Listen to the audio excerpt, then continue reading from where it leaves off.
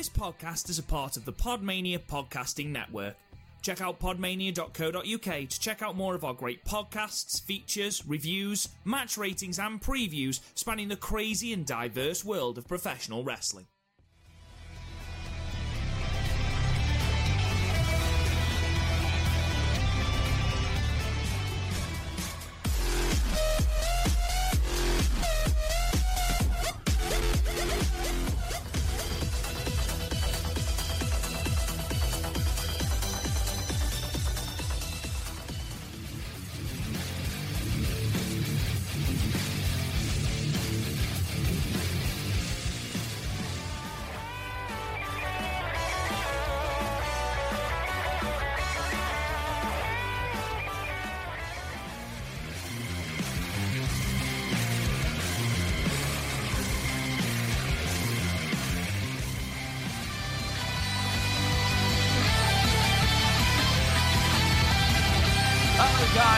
Welcome to the Stardom Cast, your weekly audio source of all things world-wondering Stardom right here on the Podmania Podcasting Network. I'm your host, Rob Goodwin, and I am joined by the man himself, Matt Turner. Matt, how are you, my friend?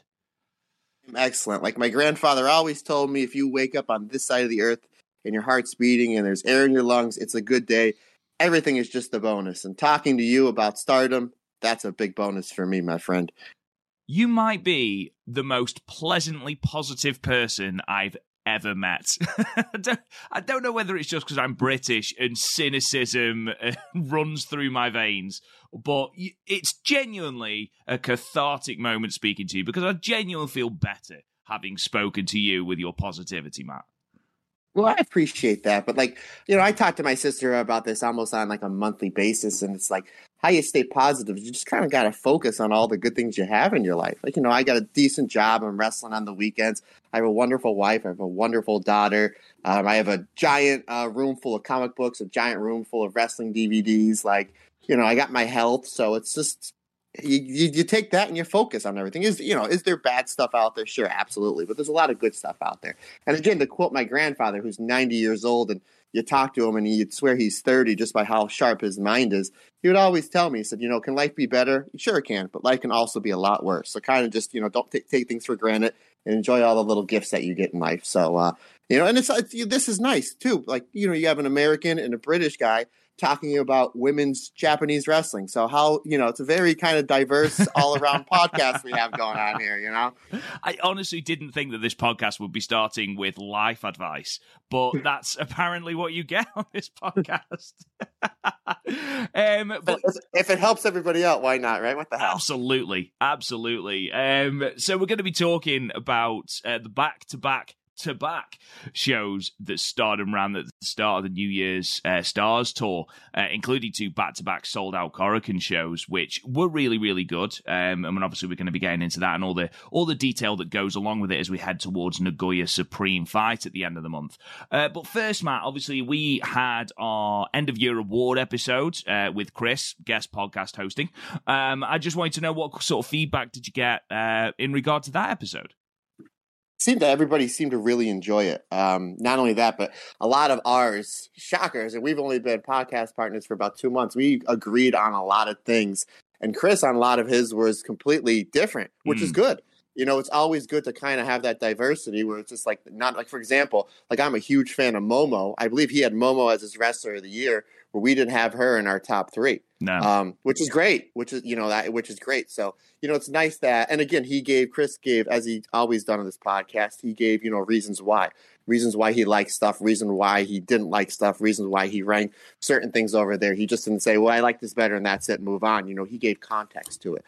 So yeah, I got a lot of really, really good feedback, and I've been getting almost daily feedback between my friends, my fans that I've known for a while, and just, random people that I've never met before that I'm now, connecting with this podcast, where they're asking me, questions like what matches should I watch, or where should I start, or where should I go, or, and I'm kind of even figuring that out myself.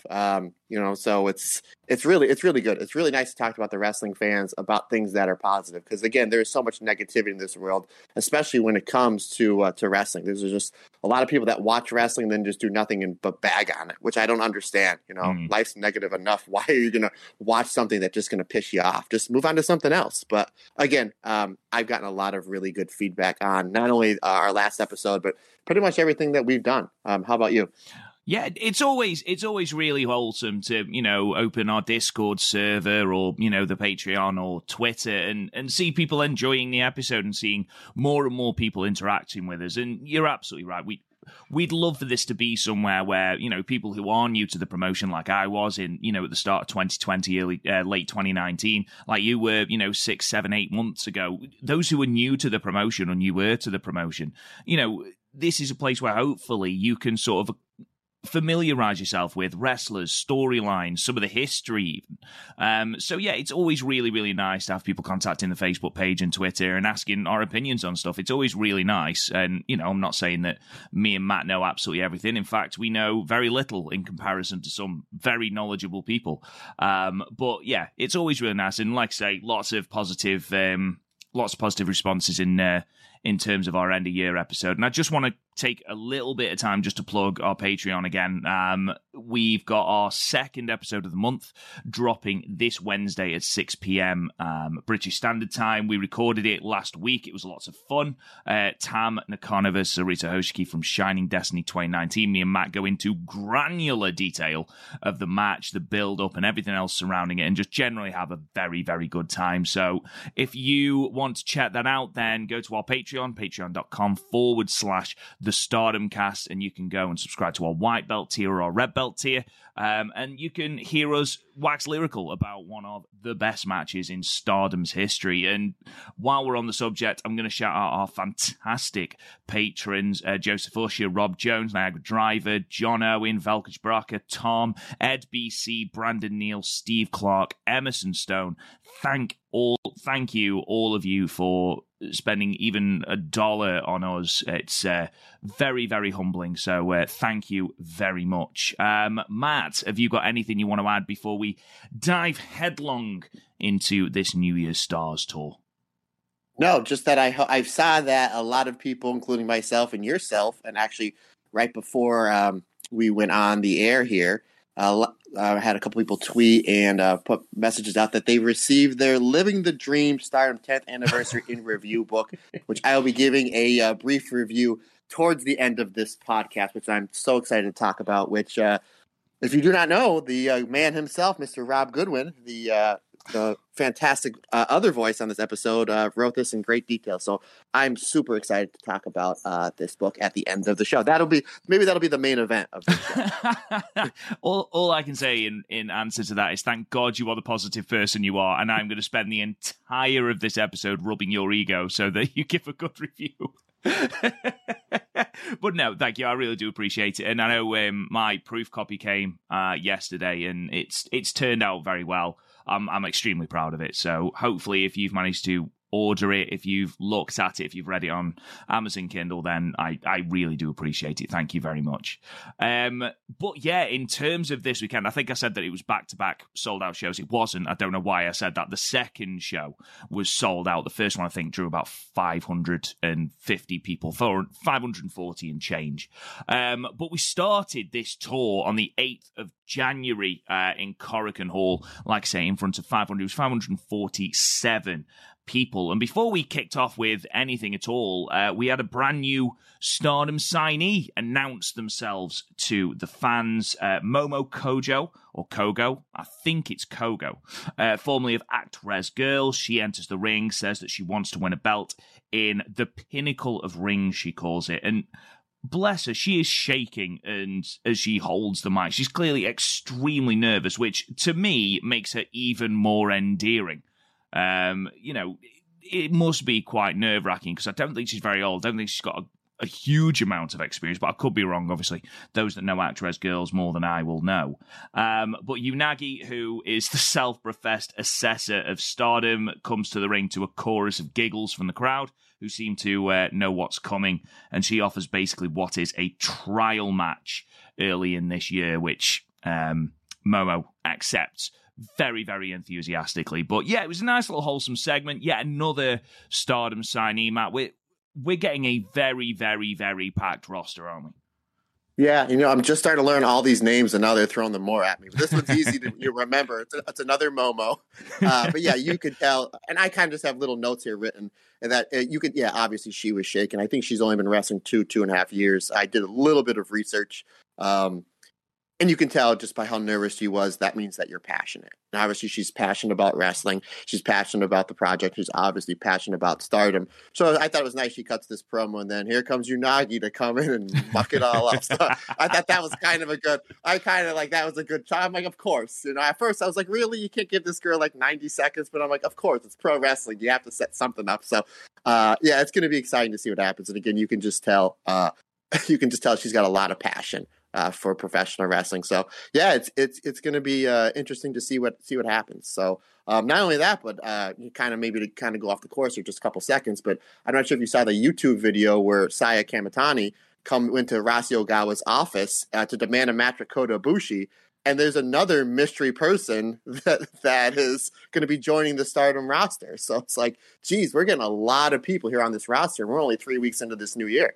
It's funny you should mention that, actually, because Alex Tremaine on our Discord server has asked a question that I was going to leave till the end, but seeing as you've transitioned so wonderfully into it, Matt, sorry. No, it's all right.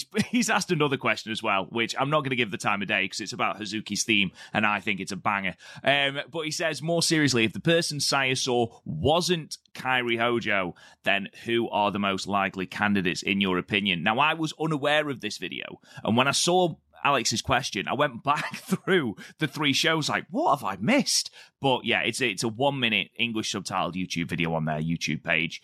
And the way Saya reacts, it's someone that is obviously, it's someone we know. And our Discord is ranged from Kairi, who I think quite a few people think it is. Sort of a left field one. Obviously, Toni Storm asked for her release recently, so it could be her, but obviously she's got a 90-day non-compete, so it's not likely to be that when you count in the 14 days quarantine, as Velkage says. We've had Sasha Banks. It's definitely not Sasha Banks. Session Moth, Martina. It could potentially be Session Moth. Would Saya react like that to Session Moth? No disrespect to Session Moth, obviously, but if it is Kairi, then this is huge. And obviously, we've got the Nagoya Supreme fight at the end of this month. Could that be the time we find out who it is, or will they hold off till World Climax in March? I don't know. What's your theory, Matt? I've got a feeling I know who you think it is, but I'm going to ask anyway. It's Lady C. No, she's already in the promotion. We're going to re-debut her again. Yeah, my 1 and 2 is, and again, I don't know too much of Joshi wrestling outside of Stardom. Obviously, I know Kairi and Toni Storm for not only what they've done, in Stardom, but what they've done over here in America and WWE. But my number 1 pick, it's got to be somebody big, because Saya was literally, lost for words. So it's got to be number 1. My number 1 pick is Kairi. Number 2 is Toni Storm. And they just debuted a handful of wrestlers. So I think maybe they kind of slow burn this a little. And then maybe this is something that they pull off in February or March. But that's my 1 and 2. Outside of that, I really don't know who else could be. How about you? I think it's Kairi. I'll be honest. I think it's going to be in Nagoya that we're going to see it. And I've actually just scrolled down in our Discord, and actually there's a second part to the video. And basically Ogawa said, don't tell anyone. We hope to see you again in Nagoya, blah, blah, blah. So the chances are we're going to find out in Nagoya, or at least we're going to have a little bit more teased, because not everyone is going to have seen the YouTube video. But that shows the 29th, Rob. Do I have my dates right? Yes, it is. The end of this month. That's the anniversary show. Yes. Okay. The way it takes a lot for Saya Kamitani to be lost for words, to be perfectly honest. So I'd be surprised if it's not Kairi, and the pop that she will get if it is would be insane. Would be utterly insane. But again, We're not sure. We don't know. We are speculating. The only thing that I can say, and this is, again, me potentially clutching at straws, the person in the video seemed to be quite small. And Toni she's not tall, but she's certainly not small either. So I don't think build or height, it looked like Toni. I don't really think it looked like Session Moth either, but we'll see. We'll be really, really disappointed if it's another rookie now. I feel really bad that we've built this up. It's another rookie with like 6 months experience. But... Yeah, we have our white belt champion that we crowned on pretty much our second biggest show, attendance wise of the year. We put her over in the Tokyo Dome twice with the Phoenix Splash. She's calling out Kota Ibushi, a man who's been in the finals of the G1 4 years in a row, and at last year's Tokyo Dome show walked out with the 2 belts. So it's like, yeah, if it's like somebody we don't know, it's just like, oh, okay, whatever. We're gonna watch regardless, and I'm sure it's gonna be good because Stardom's awesome. But like, yeah, I don't know. I'm putting all my eggs in the Kairi basket, and sometimes maybe I shouldn't do it because if it's anybody but her, not let's Io Shirai all of a sudden, it's like the heck with it. Imagine. I'm coming back. Yeah. If it's outside of like them two, then it's just like, I'll be disappointed. But regardless, it's just another, kind of like comic book last page of reading a really good comic book ending where it's like, oh man, I can't wait for the next, issue to come out. So I'm real excited to see what they do with it from here. Yeah. So sorry I had to get off track. I figured I had to, make reference to that before I forgot. No, and again, thank you, Alex, because somehow I'd completely blanked this. I don't know whether I was just absorbed in my own little world, but I've completely blanked this. So thank you, Alex. It's added a certain dimension to this podcast because now we fully expect Kairi to come back. And actually, I'm looking at the thumbnail of the video. It looks like underneath the white sort of towel that they're wearing, it looks like they've got dark hair. So, which does rule Toni Storm out. She's got black underneath her blonde hair, hasn't she? So it could still. I'm so. You can always dye your hair. These people start depending on what faction they're in. They dye the tips of their hair all the time. So that is true. Yeah, so I guess maybe zoom in to see if under the chair if you see like a pirate hat or something like that. Then maybe that. Is she holding a big helm? Yeah, so.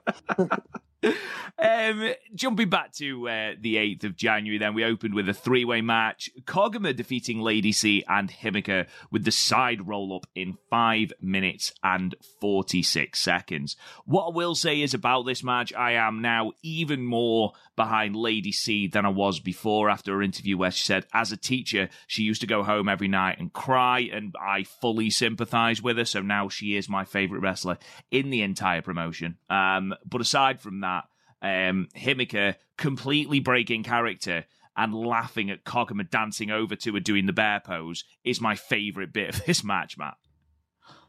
You know what? That bit was good, but my favorite bit of this match is when the three of them played Who's the Tallest. You have Himeka and Lady C. And Koguma wins. Like, if that's the game, it's like we're going to play it on points on who's the tallest. And it's like Koguma winds up winning of who's the tallest. But this was, a fun 5-minute 3-way. Again, I talk about all 10 3-ways are tough to do, especially when you're under 6 minutes. But everybody kind of got everything in that they needed to get in. And most importantly, this match was over with the crowd. And I think just the kind of the antics that they were doing of like, they baited the crowd in. They knew they didn't have much time. Let's maximize our minutes. Let's get the crowd. This is the first match of the tour. So let's get the crowd into it. And they did it with their funny little, who's the tallest thing. And then they had, 2 or 3 minutes where they kind of just sprinted towards the end, and Koguma gets the win with a roll up. So kind of building momentum towards the her big tag title match the next night. As well, like Himeka looks in tremendous shape at the moment, and the pace she builds over short distances, it's frightening. Like, she hits Koguma with this lariat, and just the pace of the woman is quite unnerving, isn't it? I think we're gonna. I mean, I know you're big on Himeka, and I've not that I've disliked her, but you've been bigger, more about her than I have. But just watching her progression, I think by this time next year or the end of, we do our end of the year awards for 22. I think she's going to be, maybe on the top 3 or 4 of wrestler of the year. I really think, or even most improved. Not that she hasn't improved already, but I think she's going to jump up huge. And I wouldn't be shocked if she makes a huge run, in the Cinderella tournament coming up in the spring. I mean, to be perfectly honest, a lot of this does depend on where this storyline's going with DDM, as to how much of a spotlight they do put on Himeka. But obviously, we're going to be talking quite a lot about the DDM civil war, he says, in inverted commas. So I'll be intrigued to see where Himeka falls, on which side of the fence she falls. But yeah, this was fun. We'll move on to match 2, 6-woman tag team match. The Stars team of Mayu Iwatani, Hazuki, and Hanan defeated the Oedo Tai team of Fukigen Death, Saki Kashima, and Rina with the vertical drop brainbuster in 8 minutes and 59 seconds. Now, Matt, you were a lot higher on this match than I was. The reason why, obviously, the Stars team is they can wrestle a goat. Did I get it right this week? They can wrestle a goat. No, still a sheep. It's still a sheep, Matt. It's still a sheep. I should know that because when my sister was young, she collected stuffed animal sheep, so that's how I'll remember that. But anywho, all three of the Stars, they can wrestle a sheep, and it'd be great. But on the other side, like, Rina looked really good, not only in this match but this whole tour. Like, Rina and Hannah they really stood out in this match. And there's a lot of fast-paced action. And again, just like in the first match, there was nothing wasted. They maximized their minutes. They didn't get a whole bunch of time. Everybody looked good here. And then I thought the finish was fantastic. Anytime you do the Freedom dropkick, I'm always going to pop. And then it leads into the Hazuki Brainbuster. And as I always put in these multiple women matches that feature Mayu Iwatani, the negative is not enough Mayu Iwatani in it. But yeah, as soon as the match was over, I grabbed my phone and I texted you, and I was like, I don't know if you watched this match. I think you just finished it the same time I did, which is crazy. But I was really, I think I even told you, I said, this is early part of Hidden Gem for 2022. I thought this was, again, for the time allowed, for how much the crowd was into it, and for how good the two, younger people of the team, Rina and Hannah, looked, and they really stood out. And the way this match was built, it was built for the two of them to stand out. And then obviously, they do the Freedom dropkick and Hazuki hits her patented brainbuster, for the win. But this is just another example of Stardom giving a little bit of push to their under talent to kind of make them shine and make them look good when they're in the ring with, a Mayu Iwatani. But yeah, I absolutely love this match. Now, by no means was this like, a 4.5 star match, but just for something that you're kind of just like, it's a match on the tour. To me, it really stood out as people that left the show would have been like, that might have been the show stealer. I mean, there was minimal Fukigen Death as well, which is always a plus in my eyes. I mean, I think you spoke about Rina and Hannah, and obviously they're sisters, so their chemistry, you've spoken about it before on this podcast, where you hit your friend harder. There's an understanding that, you twat each other and then you can go for a beer afterwards. And I think that's sort of what Hanan and Rina have as well. If they hit each other slightly harder, it's because they're related and sisters. But I think Rina benefited massively because there was an extended sequence she had with Hazuki in this match. And obviously they have a singles match later on the 10th at KFC Hall. But I thought here, the main focus was on Rina, and rightly so, because these undercard tags can be used as a chance to benefit the likes of Hanan and Rina, and I think having her with Hazuki benefited her hugely. And the only thing that I said was I was surprised they didn't give Hanan the pinfall with her, keeping her strong with the future belt, but, as has Hazuki and Koguma have both got the tag title match the next night, it does make sense as to why they both get the pinfall. But overall, it's a good match. I think, obviously, you've outlined why you really enjoyed it. And, the more you've said it, the more that maybe I need to go back and watch it. But yeah, overall, another good match. And that's sort of accented by this match. Match 3, tag team match. The DDM team of Julia and Tekla defeated Oedo Tai team of Starlight Kid and Ruaka with Bianca in 9 minutes and 10 seconds. Matt, I really, really enjoyed this match. I like this one even a little bit better than the last one. Yeah, this was really good. And for someone who spent a good majority of his last 4 or 5 years on the American Indies as a tag wrestler, I really pay closer attention to tag matches. And I know we have Tag League. It's not probably coming up for, towards the end of the year, but I'm always looking at these not random teams, but like these newer teams. And I wouldn't be shocked if Julia and Tekla or a team, obviously depending on where they go with the DDM storyline, in the Goddess of Stardom Tag League, because they worked really, really well together. And you can tell they were former partners and former friends in a previous promotion. But they worked excellent together. Like, it was like seamless. It was like almost as good as Julia and Sherry work, who were going into the show were the tag champs. I really loved the beginning of Julia and Starlight Kid.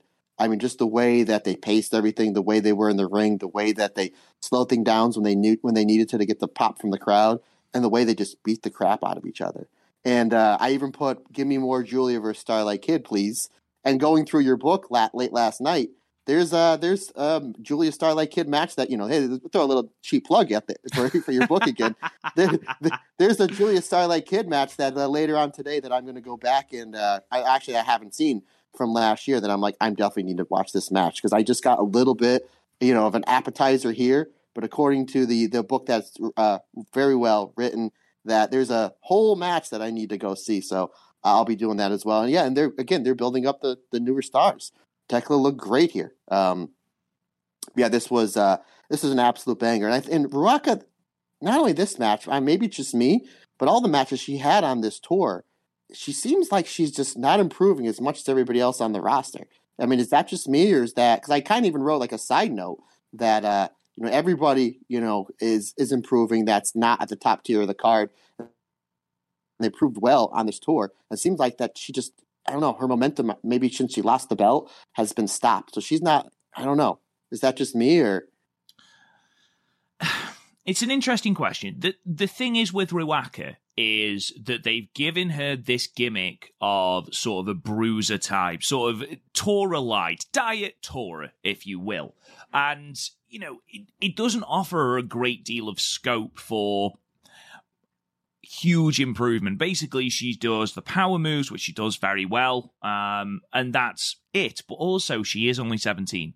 And in a weather time where the focus is very, very much on Starlight Momo at the moment, Ruaka is going to be your pinfall eater. So, unfortunately, seemingly just because the focus isn't on her, she's been told, you know what, just go out, do your thing, and then you're going to eat a pin. Which, she did here, she did on the 10th. So, unfortunately, obviously, with Rita being at school more, so she can't be the consistent pin eater. I think it's just a fact that the focus simply isn't on Ruaka at the moment. I see your point, but I'm talking about like the little things that she does in the ring. Like her selling to me just doesn't seem organic. Her like where she's at in the ring, her ring positioning, for how it's not as kind of where it needs to be. Like the way she feeds, it just seems like a little bit off. It's like those little things. It's like, okay, if you have 30 seconds, okay, there's 10 minutes in this match. There's 8 other people in this match. You only have 45 seconds. You're not doing one offensive move. You're eating this, this, and this. But you need to put in your head, okay, I have 30, 40 seconds. I need to make so-and-so look good. My feed's got to be good. My selling's got to be good. I need to maximize every second I have. It just seems like, I don't know, that she's just not there on the little things. And again, that's something that obviously can be improved with, considering the fact that she is in there with the best women's wrestler in the world on a nightly basis.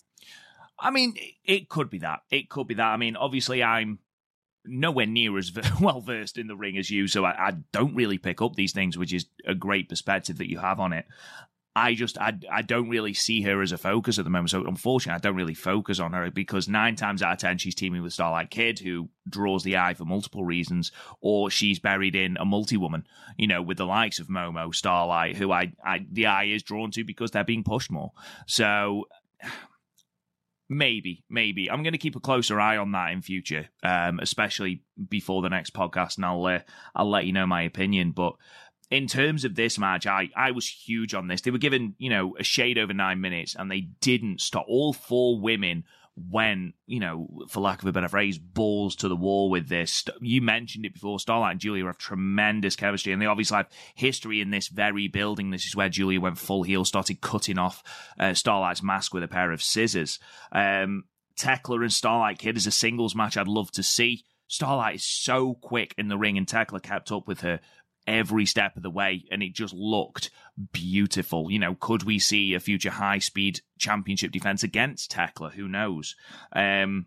Speaking of Tekla, she's got this contagious energy, and she seems to be loving being on a bigger stage, and she's the focal point of any team that she's in. The one thing that I'm not necessarily hesitant on, but something that I'll be interested to see, she hasn't been in a singles match of any real substance. Obviously, she had the match with Saki the next night, and obviously we know where she's going when it comes to Nagoya, but I'm going to be intrigued where her selling and this energy, how she does in a match with stakes, because in these tag matches, in these tag scenarios, she seems to be very hyper, and that sort of bleeds into her selling as well. And I'll just be intrigued where that leads to in the SWA match. Is that just me, or do you sort of see where I'm coming from with that?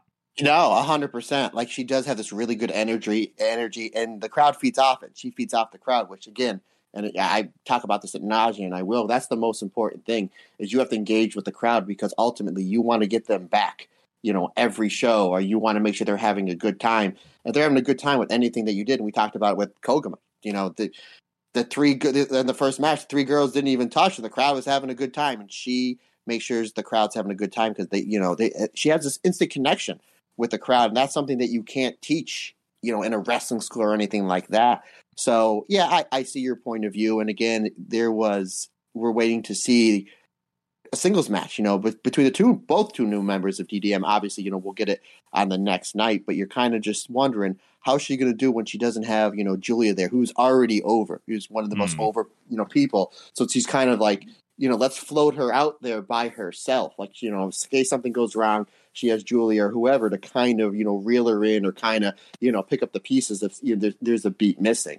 So, and again, we will talk about that in a few minutes. But no, I absolutely see your point of view. But so far, it's been, really good with her. She's got that energy. She's got that connection. She speaks English on the promos, which is good for people like me and you. We don't have to wait, to be reading the screen back and forth. We can kind of get the instant, feel of her promo, right off the bat. So I think something as well, she's got such a relationship with Julia, obviously, for their time in Ice Ribbon, and they seem to be having the absolute time of their lives together, and it's something you can't kayfabe. They are friends outside the ring, and you can see that they just enjoy being in each other's company. And it's a note that I made.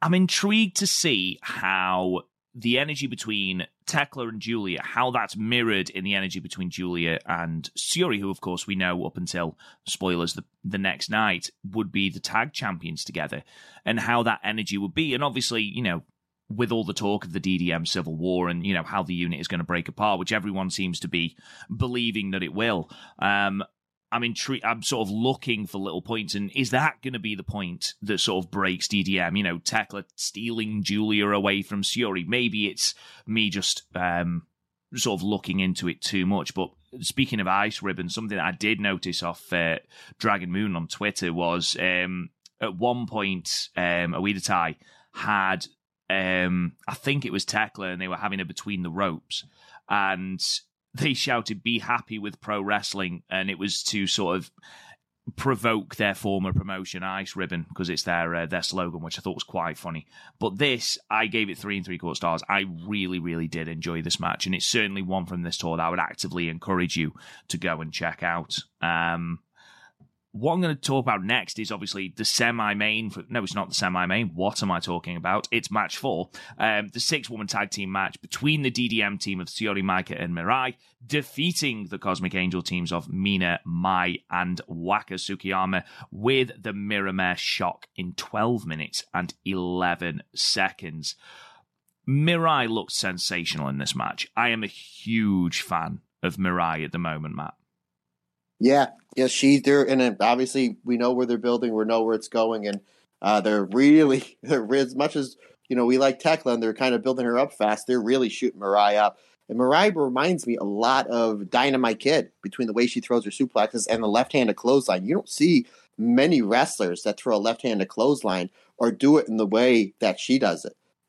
So yeah, they're doing a really good job building up. You can see her intensity. Which is, there's no holes. You don't see any of the strings that, in any of the magic trick. There's no daylight in anything that she does.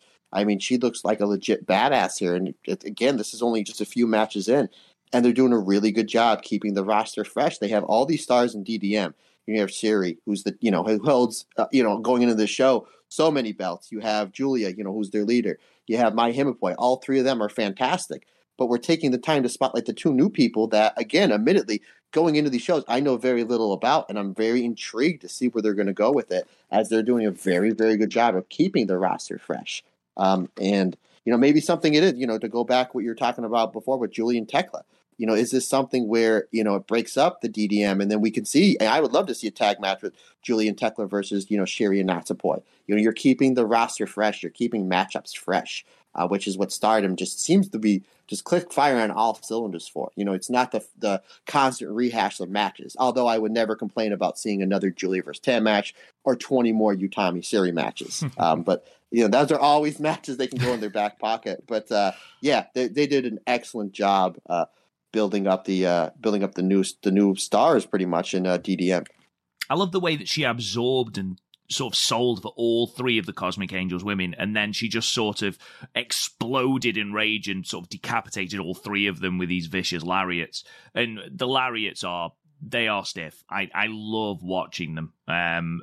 It was interesting, actually. Obviously, Mina's the one she's got the history with from Tokyo Joshi Pro, and I thought it was interesting that Mina was the one that absorbed the pin here, not Mai Sakurai, not Waka, but Mina. So they are obviously bit, and obviously we find out why at the end of this match, but they're building Mirai really, really, really strong. The other thing that I wanted to note is Mai Sakurai continues to improve. She's continued to improve at that level of, she looks really confident now in a tag setting when there's more women around her to sort of help her.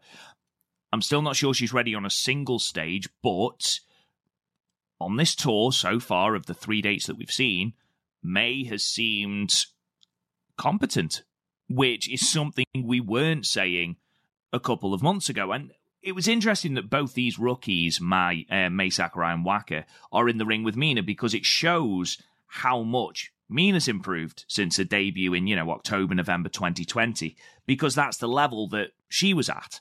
So it's interesting to see the progression of both Waka and May. Did you think May looked any better on these 3 dates, or am I, again, looking in a little bit too much detail?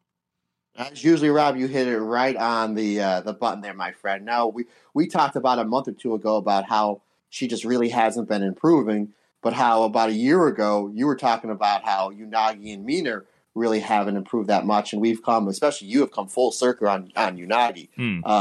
And I think a lot of this has to do with just the fact that they're working hard, and just the leader of Cosmic Angels. Tam is just doing a great job taking all these girls under their wing, teaching them how to do the little things better. And May just seemed like ever since Dream Queendom, she got new gear, and it was like a fresh coat of paint. And every match that she's had, she's been significantly better. And it is going to be interesting to see what's it going to be like once she breaks off into a singles match. And I would like to see her have maybe a 10-minute singles match with a Saya or with a Utami or something, just to see what she can do. And Stardom is very big on giving people those opportunities. So she's improved so much in the last 6 weeks. And I think that, again, we have to, obviously, I put over Tam in this episode as much as I can, but I'm going to put her over here. A lot of that has to do with the fact that Tam has to take all these girls that are in her group, because she is the leader, and she has to make them better on each level. So in return, that makes her stable look better, and it makes her look better. So I think a lot of the improvement of all 4 of the other girls in the Cosmic Angels has a lot to do with Tam's teaching. Definitely. Obviously, we get to the end of this match now, and Mirai says that she's won her first 2 matches in Stardom and challenges Syuri for the red belt, which gets audible snickers from the crowd. Matt, do you think that's fair? What do you think of Mirai's challenge for Syuri's red belt? Yeah, I think everybody's kind of like, really? Like her first title defense? And we kind of talked about it when we did our Dream Queendom preview, where it's like, well, we thought Utami was going to retain for several reasons, and one of it was she already has 3 or 4 built-in challengers. Like, where are they going to go with Syuri? So it's like, okay, it's like this is going to be your first challenge. And again, to kind of go back on what Tam's doing with her stable, this is going to be a challenge for Syuri, because number one, it's her first title defense. You want it to be a banger. And 2, this is somebody that's in your stable. So Syuri needs to go out. Not that Mirai's not fantastic already, but Syuri obviously is she's going to be the one that's going to be leading this match. She needs to make this match as good as possible, because 1, it's going to make her fellow DDM member look good. 2, it'll it's going to make a newer talent look good. And 3, in return, that makes her look good, because it's going to make the unit look good, and it's going to make her look good. So it's similar to what I said about Tam. a lot of this is going to be on Syuri to make this match like an absolute banger. And I think that this thing has to be a 4.25 star banger to get Syuri's title reign off to the right start, considering the fact how strong her 2021 was. But yeah, I don't think there's no way that Syuri's losing this match to somebody that completely new that we don't know on her first title defense, which doesn't mean it can't be a good match. I think it'll be a really good match, but a lot of this pressure is going to put on Syuri to make this match an absolute banger. But again, it's to answer your question, it is kind of like laughable. That's like, really? Like, this person's not in the company, less than a month, and we're giving her a title shot. It is kind of a head scratcher, but it's going to be interesting to see. What we've got to remember is that at last year's anniversary show, Utami defended against Maika. And though Maika had obviously had significantly more of a run in Stardom than Mirai, she was still a rookie. She had got far less experience. So do I think that it's a good idea to put her in a red belt match? Sure, why not? The exposure is only going to be good. Syuri is capable of pulling anyone to a good match, and Mirai has shown that she's going to be a good person for Syuri to bounce off. The thing that interests me is this all going to be the genesis of sort of the discontent in DDM, sort of Mirai going above where potentially she belongs? Because let's not forget that Himeka has got a challenge already on the table. Admittedly, it was for the SWA belt when Konami couldn't go to Tokyo Dream. So I'm intrigued to see how this works with Himeka as well, especially with what happens next with Syuri vacating the SWA belt in order to focus on the red belt. I mean, are you a fan of her just vacating it without losing it, or what do you think? Yeah, absolutely. You can't beat you don't want your champion to get beat. Not unless they were to do like a 4-person match where it's like sudden death and she doesn't eat the fall. But you don't want to beat your new champion. So it's kind of very similar to like the first double champion I ever saw when growing up was the Ultimate Warrior when he beat Hogan for the belt at WrestleMania 6. He just vacated the belt because you don't want to beat your champion. So I absolutely agree with what they're doing here, because if she defends the two belts on 2 shows, kind of like what Ring of Honor did with Jay Lethal a couple years ago when he was the TV champion and the world champ, you can make the storyline where it's like, well, geez, there's these 3 shows that she defended, 3 shows in the last 4 months where she's defended both belts on the same show. I guess you can kind of do that, but again, I just don't think you beat Syuri after she just won the red belt. So yeah, I kind of like what they did here. But what I would have done is I would have made it more of like a tournament, like not a tournament, but like maybe, and we'll get into it, like Mina beats Saki, like the winner of this match between Mina and Saki goes on to wrestle the winner of Tekla versus Lady C. I'm just throwing names out here. So this way, those singles matches, they have a little more merit instead of them kind of just throwing promos saying, I want this belt, which is weird because it just seems like somebody just grabs a microphone and they say what they want to do and they automatically get it. I do get it. I do get it. And obviously, Syuri was holding half the belts in the bloody company at this point. So, you were sort of stuck. It'll be intriguing. Just going back to the Mirai thing really, really briefly before we just have a look at some of the stats in Syuri's reign. Utami's first couple of challenges was obviously Momo to start with, but then she wrestled Maika at the anniversary show and then Saya Kamitani at Budokan. And people were really, really down on that match when it first got announced. And then they blew it out of the water. It was one of the best matches on the card. So those expectations, I think, need to be lifted a little bit because, Stardom have proved again and again that match quality isn't going to be an issue for them. In terms of the SWA belts, Syuri's held it for 419 days. She's held it since Sendai Cinderella when she beat Bea Priestley. 9 successful title defenses. She's the second longest reigning champion behind Toni Storm. So it was a really, really good reign. The only problem that I had with the reign as a whole was it was lost in the shuffle in the build to Dream Queendom, where it was defended at the same time as the right to challenge certificate, which of course, by the point we knew we were building to Sayuri and Utami, there's not a chance that we're changing that for Saki Kashima. So it sort of got lost in the shuffle. So this is a good chance for it to be put a little bit more into the mainstream. So we'll talk about who's going to challenge for that in a little bit, but I want to move on to the semi-main from this first Korakuen show, which was a tag team match with the Aphrodite team of Saya Kamatani and Utami Hayashishita versus Cosmic Angels team of Tam Nakano and Yanagi Sayaka, ending in a time limit draw in 20 minutes. This is, and again, I'm not a massive fan of the overuse of time limit draws, but this makes perfect sense, Matt, and this was actually a fantastically fun tag match.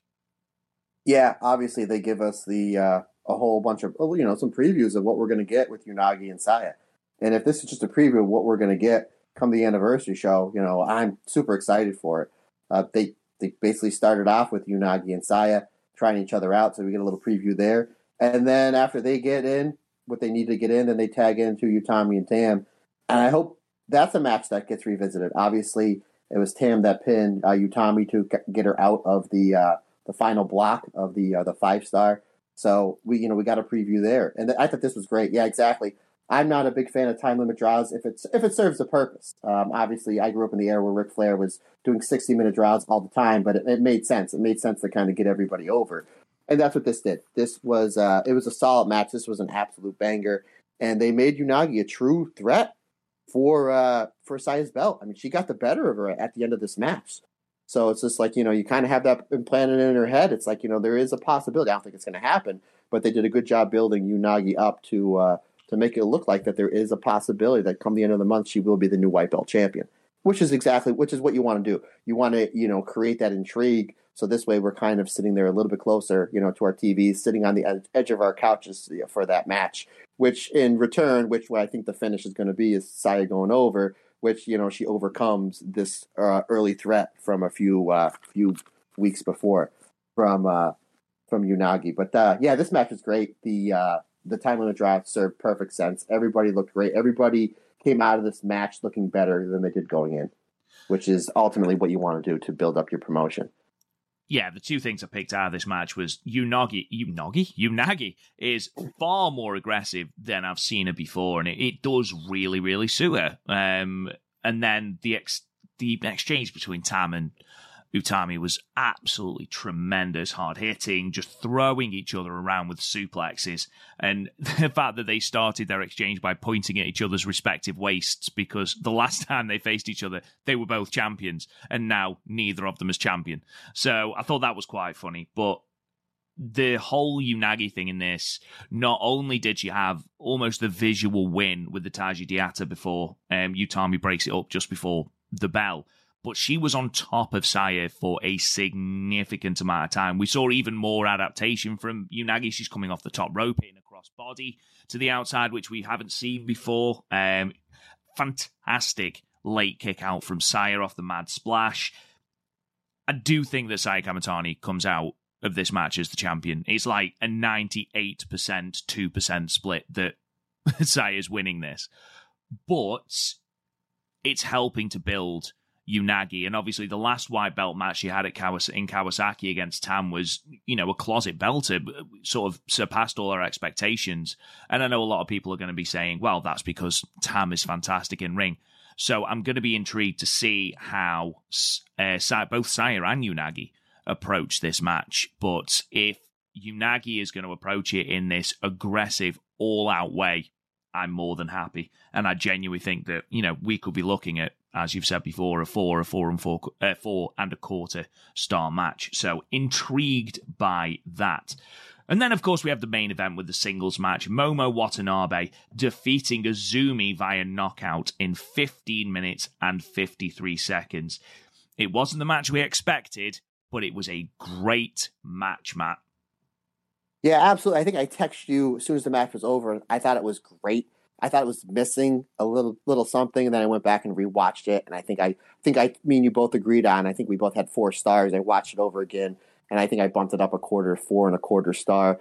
And I love the finish. I love how this finish where Momo hits the Peach Thunder and then picks up Azumi. the 94 members of Oedo Tai distract the referee. So Momo can put a wrench in her kick pad as if she needs. First of all, she's already had. I mean, this is great heel stuff from Momo. She already has her beat. She already throws stiff, deadly kicks to begin with. But now she puts a wrench in it. She almost throws like an uppercut kick, with the wrench in her kick pad. And the ref calls for the bell for the knockout. Everything about this match was great. This was a great build-up, for Momo. Obviously, Tora comes out. It's the first time we've seen her in a long time. She introduces the new look Momo. We were wondering if we were going to get new gear, and maybe they were just waiting for this moment, or maybe the gear was on delay. I don't know. We had a completely new gear, new look for Momo. Right from the beginning, they kind of tease a little high-speed stuff. They're going fast. Azumi does a great job picking apart Momo's arm. Great psychology. So this way can kind of take away one of her weapons of her Momo suplexes, and plus Azumi has a lot of arm submissions. And then Momo, obviously cheats for the comeback because of the 84 members of Oedo Tai, which I don't know why after the second or third kind of little spat that they had outside with Oedo Tai, why the other members of Queen's Quest didn't come out. Maybe it's just because they had the match before and they didn't see it. I don't know. I love how Momo is setting up and using the crossface chicken wing in this little heel run.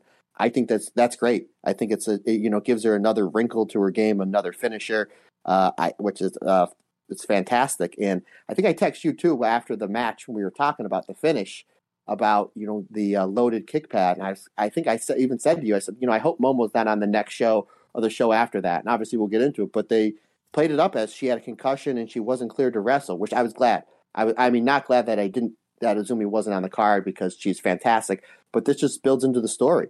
And maybe this is something where maybe now Azumi goes through and says, you know what, after she's healed from this concussion, and she says, in order for me to get to Momo, maybe they do a storyline where she has to go through every single member of Oedo Tai. Like, I'd love to see, her and Rina, her and obviously Starlight Kid, her and Ruaka, and she just has to, even her and Fuke and Death have a 4 or 5 minute high speed match. That's that's doable. So I think maybe the storyline that they do here, and I'm hoping, is Azumi, to get back to Momo, has to go through every single one of the Oedo Tai members to get to Momo, and it just builds up as a bigger match. But I thought this match was great. It served the purpose. You have a very underdog babyface in Azumi and a very aggressive cheating heel Momo. So I thought this, onward and upward for these two, and these two factions as well. Definitely. Big fan of both the new gear and new music for Momo. I think she looks great. In terms of the injury, the Wrestling Observer Daily actually said that Azumi being announced as injured from as it was last night's Stardom show from a kick by Momo was legit. So apparently, according to Dave Meltzer, this was a legitimate injury. The spanner kick actually broke Azumi's nose, apparently.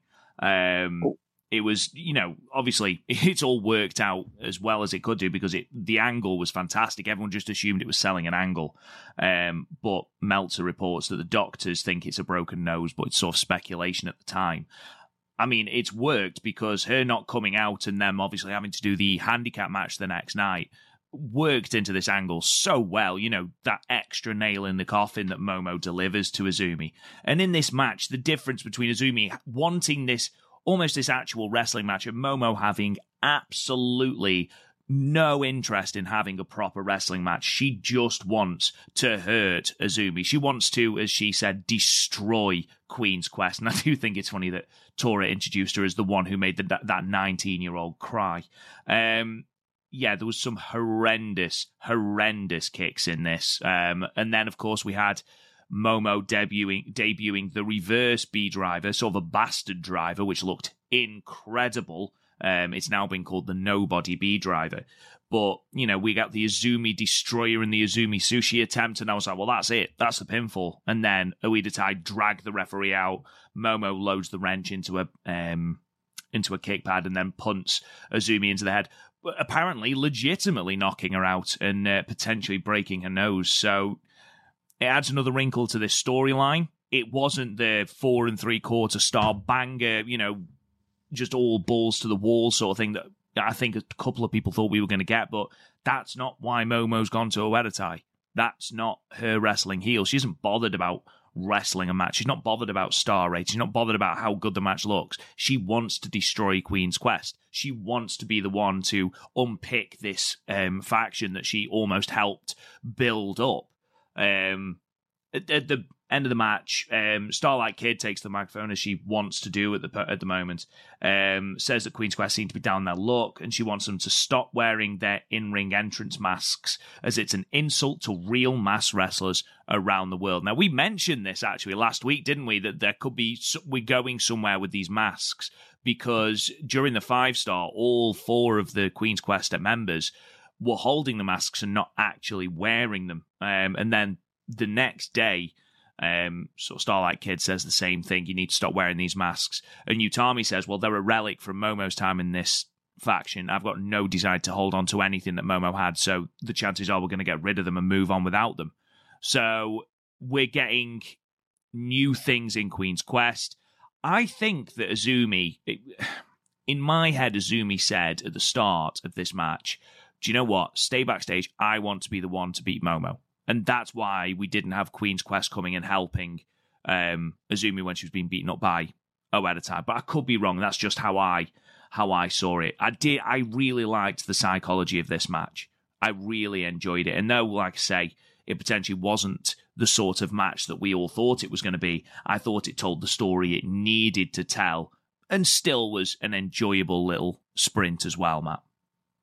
Yeah, no, you're exactly right. We'll eventually get that 4.5 to 5-star match down the line, but this was basically the match that exactly, you hit it right on the button there, my friend. Yeah, it's the match that it needed to be to kind of build up the factions and build up the story. And kudos to you as always doing your homework. I didn't know that it was a legit injury. I just thought that, okay, this makes sense if she is knocked out. I didn't know it was a legit injury, which just makes this, feud even more intense for when these two, eventually clash in a rematch. Yeah. So we'll move on then to the second night at Korakuen Hall in front of a sold-out house of 725 people the next night on the 9th of January. And we opened with Tekla's first singles match, defeating Saki Kashima with the O'Connor roll in 7 minutes and 58 seconds. And Matt, I think we may have found someone who's louder in ring than Syuri. Yeah, you might be right. You might be right. We talked earlier a few minutes ago about, Tekla on her own at Saki. This was a good test. To me, this didn't really blow it out of the water like I thought it could have, but it was good. There's good chain wrestling to start. I thought Saki got a lot in, maybe even too much for somebody that they're building up like Tekla. There's really good arm work from Saki. I know, when we talk on this podcast, you talk about how Saki is one of the most underrated wrestlers in all of Stardom, and it might just be because she's, she always tags up with the evil clown, and then she's kind of buried in a faction with Starlight Kid and Momo, but she looked really good here, and I thought the finish came off really well. Tekla doing something different, so we saw another way that she can beat somebody. She did the O'Connor roll with the Bob Backlund Bridge, as I call it. So I thought this match was really good. It didn't go too long, and it served its purpose. Yeah, and we've got a new entrance theme for Tekla as well, which sounds like some sort of grotesque love baby of Avenged Sevenfold and Amon Amarth. So I love that as well. Great chemistry between the two. Again, what I mentioned before about the very OTT actions of Tekla, and it certainly uses charisma, but does she run that risk of overdoing it in her selling? And though it was the case at the start of this match, I certainly thought her selling towards the end of the match was considerably better. So we'll see where that goes in terms of singles matches down the line. But yeah, it's one of those that's a good match. It's not one you necessarily have to go out of your way to go and see. We move on then to a tag team match that followed it. The Stars team of Hanan and Mayu Iwatani defeating the Cosmic Angels team of Unagi Sayaka and Waka Tsukiyama, with Hanan getting the pin with the Hanan special in 8 minutes and 54 seconds. Not the most exciting match, Matt, but it built up to a really fun crescendo. Yeah, it's weird. I guess they're really big on Hana. You figured going into this match, just what they have going on with Mayu, you thought maybe Mayu would get the win. We know Waka is, as you say, for a better word, a pin eater. Or the fact that they've been doing a good job keeping Unagi strong, you figured maybe she would get the pin on Hana. But yeah, interesting finish here. But hey, let's, no problem here. She's a future Stardom champion. Let's build her up here. And a Unagi versus Mayu Iwatani's 15-minute singles match really intrigues me. And I hope that's somewhere they build through that somewhere down the line. Yeah, nothing really you need to go out of your way to see here. All 4 women worked hard. They did a good job keeping Unagi strong. And, Hannah with the surprise pinfall on this match really kind of shocked me. But I was like, all right, no problem. I'm on board. I see where they're going. I mean, to be honest, we say that in that closing stretch, that third flash pin from Waka had me bite. I genuinely believed that was going to be the end. Of course, Waka's still without a pinfall victory in Stardom in any sort of match, so we wait with that. We wait for that with bated breath. There's also a moment right at the start, an actual show of respect between Stars and Cosmic Angels. We got the handshake, so maybe that feud is being put to bed. Who knows, especially with Cosmic Angels seemingly entrenched in war with DDM. There's also a moment where Waka wants to go first. So Unagi thumps her on the back by way of support and ends up bringing Waka to her knees. I thought that was really funny. But yeah, there's not a whole lot of Unagi or Mayu in this match, but ultimately I don't think there really needed to be. It was more a showcase. Similar to the first night where we showcased Rena, this was more of a showcase for Hanan especially, but Waka as well. So again, nothing you need to go out of your way to see here. Match 3 then, 6-woman tag team match. Donna Del Mondo team of Himeka, Mirai, and Maika defeated Cosmic Angels, the tag team of Tam Nakano, Mina Shirakawa, and Mei Sakurai, with the Mirror Mare shock once again in 12 minutes and 40 seconds. And I've called it a 6-woman tag team match, but let's face it, we're going to call it Lariat the Musical, because Jesus Christ, so many lariats, Matt. You know, it was crazy. Maybe it was just me, but Stan Hansen came into my living room and went, "Youth," and then walked out. I was like, what's Stan Hansen doing in my room? But yeah, there was so many lariats, but they were very well placed. Again, it's not something that was overdone. I thought this match was great. This match might have been my favorite of all the undercard matches of all these 3 nights. I'm sure you'll probably talk me into something else as we move forward, but I thought this was really great. Everybody looked really good here. Cosmic Angels, fantastic dance to start off with, as always. And I thought we got to the home stretch, like everything built. I mean, all 6 of these women are fantastic. But when it got towards the crescendo of the match, where they're doing the waterfalls, their false finishes and the big moves with the tag teams and the singles, I thought Tam and Mina versus Maika and Himeka really, really stood out. There was a sequence, in the last maybe 90, 100 seconds or so, where these 4 were really hitting really cool double teams, where I was kind of scratching my head not scratching my head, but I was saying to myself, boy, I would love to see these 2 teams have a nice 12, 15-minute match. Obviously, Tam, she can work with a sheep. I got it right? You did. She well done, I'm proud of you. Got it, yes.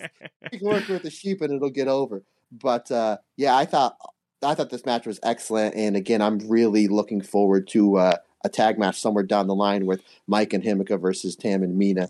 I hope that's something that we get, somewhere soon. But I thought this match was excellent. Everything clicked. Everything made sense. And again, Barai has a tag title match coming at the end of the month in the anniversary show. So the main thing is to make her look strong. And boy, howdy did they. Yeah, absolutely. And once again, Mei Sakurai, I thought, looked solid on the back foot, and her forearms progressively looked a little bit more aggressive, despite how weak they look when she tried to jump Micah at the start of the match. Now, overall, is it just me, or does Himeka look extremely annoyed whilst DDM are having their hands raised? She looks really put out. She looks annoyed only at one person. Yeah, exactly. Not at her tag partner, but at her new mate, and I think that was done on purpose. When they raise their hands, and if you go back and watch it, when they go to raise their hands, she makes sure she's right next to Mirai, so she can get that glance, so they can get that shot.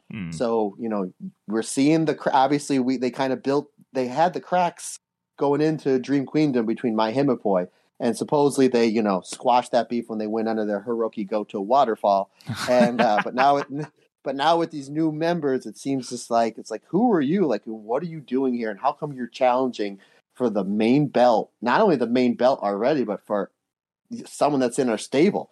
So, yeah, you can tell that there's going to be a big DDM split probably coming up here in the next month or 2. I wonder if that's where they're going to go with it, because ultimately, you think that Himeka has been in this company for 18 months. She's never challenged for the red belt. Julia, who is the leader of DDM, has never challenged for the red belt. Obviously, we know that that's going to change very shortly, but And then Mirai comes in, wins 2 matches, and like, yeah, I'm going to challenge for the red belt. I wonder if that's where they're going with Himeka, sort of that jealousy angle. And we've seen how well, she does with members of her own faction, with Natsupoi, for example. So, yeah, it's one to certainly keep your eye on. I'm leaning more towards Himeka being a huge part of this split. Match 4 then, the semi-main on this show, was a 4-on-3 handicap match with the Oedo Tai team of Momo Watanabe, Starlight Kid, Rina, and Waka defeating the Queen's Quest team of Utami Hayashishita, Saya Kamatani, and Lady C with the Nobody B-Driver in 17 minutes and 8 seconds. Matt, what did you think of this one? Well, first of all, we had the new gear from Lady C here. We did. I thought she gelled, and obviously this is an easy story to tell. I mean, not only do we have the heat of these two factions because of what happened with Momo back in December, but you have a 4-on-3 handicap match with obviously the advantage going to the heels. So I thought, first of all, Lady C gelled in well, and we wondered how she was going to gel in. She was basically a pin eater for all of last year, and she's gelling in with one of the top factions, not only in Stardom, but all of, pro wrestling. I thought she gelled in well, and I really liked Utami's fire. You can tell Utami, she's pissed off. She's fed up. The leader is gone. You just injured my friend Azumi. So right from the get-go, the psychology makes sense. I mean, think about it. If you're going to get into a legit fight with somebody and the leader of this team, your friend left you to go hang out with these other people, and then they beat up your other friend. So you're going to be pissed off. So right from the get-go, Utami's fire, the way that they're building towards her match with Momo at the end of the month is fantastic. I mean, she's just pissed off. So she goes right after Momo. No bullshit, no nothing. There was a 2 heat segment with Lady C. What I mean by that is there was 2 different sets of heat that they had in the match. And usually when it's a tag match or multiple person match, they kind of flip the heat. But Lady C took both parts of the heat, and she did a great job firing up. She's using her size to her advantage. She's throwing these chops that are, especially like on Starlight Kid on this tour, where she's just wailing. She's just, wailing at her. And again, the way that Momo works in the chicken wing, it was a real big part to the story. Chicken wing buzzsaw kick, and then the basket driver on Lady C. Easy story to tell. All 7 of these women worked really hard, and it's just to further the storyline of Queen's Quest versus Oedo Tai. In terms of in-ring action, the big thing, the 2 big things I actually wanted to talk about, you've already hit the nail on the head. Utami's aggression towards Momo. She's gone a completely different way than Azumi went in her battle with Momo Watanabe. She just went all-out aggression. I am going to beat the living shit out of you. And she was driving these forearms into Momo. And then as Momo's collapsing, Utami literally grabs her hair, pulls her back up so that she can carry on raining these forearms down on her. I thought that was great. And then Lady C, yeah, Oedo Tai did very well in their isolation of Lady C, but equally, Lady C sold this offense tremendously. And because of her height, when she does fire up, you do believe the offense that she's throwing, which is great. Obviously, coming off the back of this, we get Utami challenging Momo to a singles match at Nagoya Supreme Fight, the 11th anniversary show, which Momo accepts. Overall, I really enjoyed this. It's not anything out of the ordinary to go and instantly check out in ring-wise, but as a story tool, they come out with Azumi's mask, and this is where, they say, do you know what? You injured my friend. This is the last straw for me. It was just a subtle little story thing, but I love that as well. And I am pumped for the Utami and Momo match at Nagoya Supreme Fight. That could be an absolute belter. That could be 10 minutes of just brutality. And if that's where they go with it, holy shit, it's going to be a fantastic match. But obviously, just real quick, I kind of want to get your thoughts on this. Yep. Obviously, we'll talk about it more probably next week or the week after. But I think pretty much the full card for the anniversary show on the 29th is announced. When I look at the card, to me, the match that jumps out the most is this match with Utami and Momo. And there's all sorts of title matches. The card looks stacked. But if somebody was to tell me, well, you can only watch one match, to me, without even taking a second breath, To me, it's Utami and Momo. To me, that seems like, and it's not even a title match. And that's not to demean any of the title matches or any of the champions or challengers going into it. It just seems to me, going in the anniversary show, this is the biggest match. It's between this and the number one contendership for me. They could do a lot of good in this match. This could be where Momo becomes the top of a Oedo. You know, if she wins relatively decisively against Utami, which I think they're going to do, Momo has to win this by hook or by crook. Otherwise, you know, the heel turns for naught, really. And Utami, she's no longer champion, so she can afford to eat pinfalls. And what a rub for Momo pinning the ex-World of Stardom champion.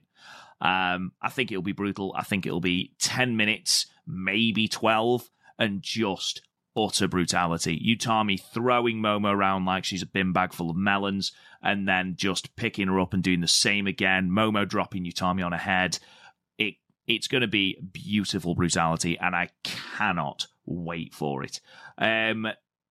Overall, it probably wasn't my favourite undercard match, but it was certainly up there. But that all paled into insignificance because we get to the main event, the Goddesses of Stardom Championships match, where Fukuoka Double Crazy, Hazuki, and Koguma defeated Alto Lavella Kabilawan, which I can never say, Syuri and Julia, the champions, with the Hazuki Strahl in 16 minutes and 55 seconds. I mean, Alex Tremaine has put on Discord, who did Hazuki piss off to get such terrible new entrance music since her return when Wild Away was such a fucking banger? Now, Alex, I'm sorry, I openly disagree with you. I think Hazuki's theme is an absolute belter, Matt. Yeah, I mean, I thought her old theme was good, and this one is good as well. Again, it's preference. You can like what you like. There's nothing wrong with that. I see his point of view, but by no means is that, out of everything that happens in this match, that's what they're pointing out. So it's like, hey, I didn't see that. Good on you. You're looking at something that I'm not, which is always great for conversation. Oh, it's a big thing for me. Huge thing. Something else I did notice is obviously that now that FWC have got brand new gear, new matching gear, the lime green and white, which is apparently a nod to gear worn by Io Shirai. So also additional props to Koguma for wrestling the entire match in Converse. So well done to her. But this match of the tour so far, what a brilliant tag team match. Yeah, definitely my favorite. And just a couple things to go into it. So this is the first ALK match that they've had in a while because of Julia's injury. And I actually, admittedly, I'm sure people can be yelling and throwing things at their computers here when I say this, I didn't know what ALK stood for. And I figured, you know what, I can look it up. It's easy. It's on the internet. But I figured I would just ask you what it stood for. However, the other day I picked up the newest issue of Pro Wrestling Illustrated. And in this magazine, they give you the top 50 tag teams of the year. Overall tag teams. And ALK is actually number 5. This isn't female tag teams. This isn't Japanese tag teams. This is the overall top 50 tag teams. Wow. And they are number 5, just behind, hold on. Young Bucks are 1, as I rip my magazine. Lucha Brothers are 2, Techers are 3, Usos are 4. And in the writer for ALK, it shows what it stands for. And I know you just said it, and I'm going to butcher it. It's Alto Livo Cabalwana, which roughly translates to high-level madness. And I was like, oh, now I know what it means. Fantastic. So I kind of just point that out. Obviously, this is a serious match, and me and you've texted and talked about this because Koguma did not flirt with Rasi Ogawa on the championship belt entrance. There's no flick of the hair. There's no elbow, on Rasi Ogawa. So it's just like, oh, and I think I text even before I watched the match. I picked up my phone and I text you, and I was like, I'm already taken out of this match. This could be, this could be like Holy Demon Army versus Masao Kabashi level tag match, and I'm already taken out of it. Which I say that as a joke, but yeah, this was. I know we're only 3 months into this year, but this is the best starter match of the year for me. I'm sure it'll be surpassed just because of how well the talent is on starter. But I thought this was great. And kind of just a quick question I want to throw at you, Rob. So we have 4 people in this match. Uh-huh. Rank all 4 of them for me. For example, I'm going to go in my preference. Sherry's 1, Julia's 2, Hazuki's 3, and Koguma is 4. How would you rank the 4 of them? In terms of this match or in terms of in general? just in general, if you're starting a wrestling promotion and you're going to push them 1 to 4, and just in general before the match starts. Jesus. Okay. Slightly controversially, I think I'm going to go Giulia, Hazuki, Syuri, and Koguma. Okay, so we both have Koguma 4, which there's a reason why I brought this up. Okay. I figured we would have Koguma 4. For someone who watches and listens to the crowd for crowd psychology, Koguma is number 1 in this match with the bullet. Don't get me wrong, all 4 of these, they get over well. Koguma is so over in this match. It's insane, which it just goes to show you just how well she's doing with her character, how well she's doing with her selling, how well she's doing with the psychology of matches. I mean, go back, and I'm sure we're going to go back and watch this match because it's so good. Go back and watch this match, and who gets over most with the crowd? It's Koguma. It's not even close. But, this match was fantastic. Obviously, we have the new gear for FWC. We kind of figured that we'd have new champions here, but we kind of weren't sure of how they were going to protect Syuri and Giulia. And it made sense. It's just basically, towards the end, Hazuki's just eating so many things. She's eating so many big moves, and she just wriggles out of the Glorious Driver into a Lamai Straw Cradle, which she's won a whole bunch of towards the end of the year. She's won a whole bunch of these 6-woman and 8-woman tag matches with. I was like, that makes perfect sense. Everybody looks good here. Hazuki fights from underneath just to get the quick flash pinfall. And I think this was an absolute banger. This was fantastic. And it was good to see ALK back in the ring again, obviously with the potential split that we've talked about coming up and the fact that Syuri is the red belt champion. I hope we just get a few more matches with the 2 of these. Yeah, absolutely. I mean, it's another in the very, very long list of excellent ALK matches. I mean, 280 days they've held the belts, and you look at their defenses. Momo AZ was a great match. The MK Sisters match was a great match. Koguma and Mayu at the Yokohama show in summer, that was great. And then they had a match with Aphrodite as well. And all of them, including this title change, have been absolutely amazing matches. And this didn't stop at all. It was absolutely. I mean, there's an exchange between Giulia and Hazuki where it is just slap after slap after slap, and it is just utter brutality. And I must admit, I've missed ALK. It's probably the thing I've missed most about Giulia's injury, the fact that I haven't been able to see this. And I do like the fact that there are many faces to Giulia. There's the crazy, fun-loving lunatic that we see in ALK, and then there's the imperious pirate killer we've seen recently in singles action. It's a stark contrast, but I absolutely love it. There was some absolutely brutal moves here. None so brutal as Hazuki nearly killing herself with a suicide dive because she hits her ankle on the top rope. Jesus Christ, that was so close to being dangerous. Thank God that Syuri caught her. But there's some brutal drop kicks, some high German suplexes from Koguma, and just, it never stops. It never stops. It's everything I wanted from this match. It didn't go too long. It was relatively concise, a shade under 17 minutes. Definitely the match. If there is one match from this tour, these first 3 dates of the tour that you go and watch, it is this match. I'm not going to, insult your intelligence by going through every single move, but it is definitely the one that you should go out of your way to watch. And it is also important because FWC become the first team since 2018 to win the Tag League and then win the titles afterwards. The last people, Momo Watanabe and Utami in 2018. So there's that as well. And then obviously Hibika and Maika come out to challenge, which FWC agree to on the condition that A, they are as crazy as FWC, and B, that Maika, who's also from Fukuoka, teams with them at some point so they can be Fukuoka triple crazy, which apparently Maika agrees to. Overall, I gave this 4.5 stars, Matt. It was relentless. It was brutal. I loved it. Yeah, I'm about 4.25. I liked it. You liked it a little bit more than I did. But yeah, everything made sense, and obviously there was a really good, nice, stiff exchange of kicks and strikes between Hazuki and Syuri. So hopefully that's a title match that we get somewhere down the line. Yeah, absolutely. And with that, we'll go on to the final date on the tour, which is probably going to be the shortest one, to be perfectly honest. It's the night 3 from January 10th at KFC Hall in front of 315 people. We opened tag team match, the Ueda tag team of Fukigen Death and Saki Kashima, defeating the Cosmic Angel team of Mei Sakurai and Unagi Sayaka in 8 minutes and 9 seconds with the Kishikasai. Matt, anything to say about this match? No, everything kind of, nothing really crazy. It was a good opener to kind of get the crowd warmed up. Again, everybody worked hard, but this is not a match I'd go out of my way to go see. No, completely agree. That was followed by a singles match with Hazuki defeating Hina, in 8 minutes and 19 seconds with the Rings of Saturn in what was previously known as the Battle of the Ladies with Black Lipstick. But of course, we know that Hazuki has stopped wearing it anyway.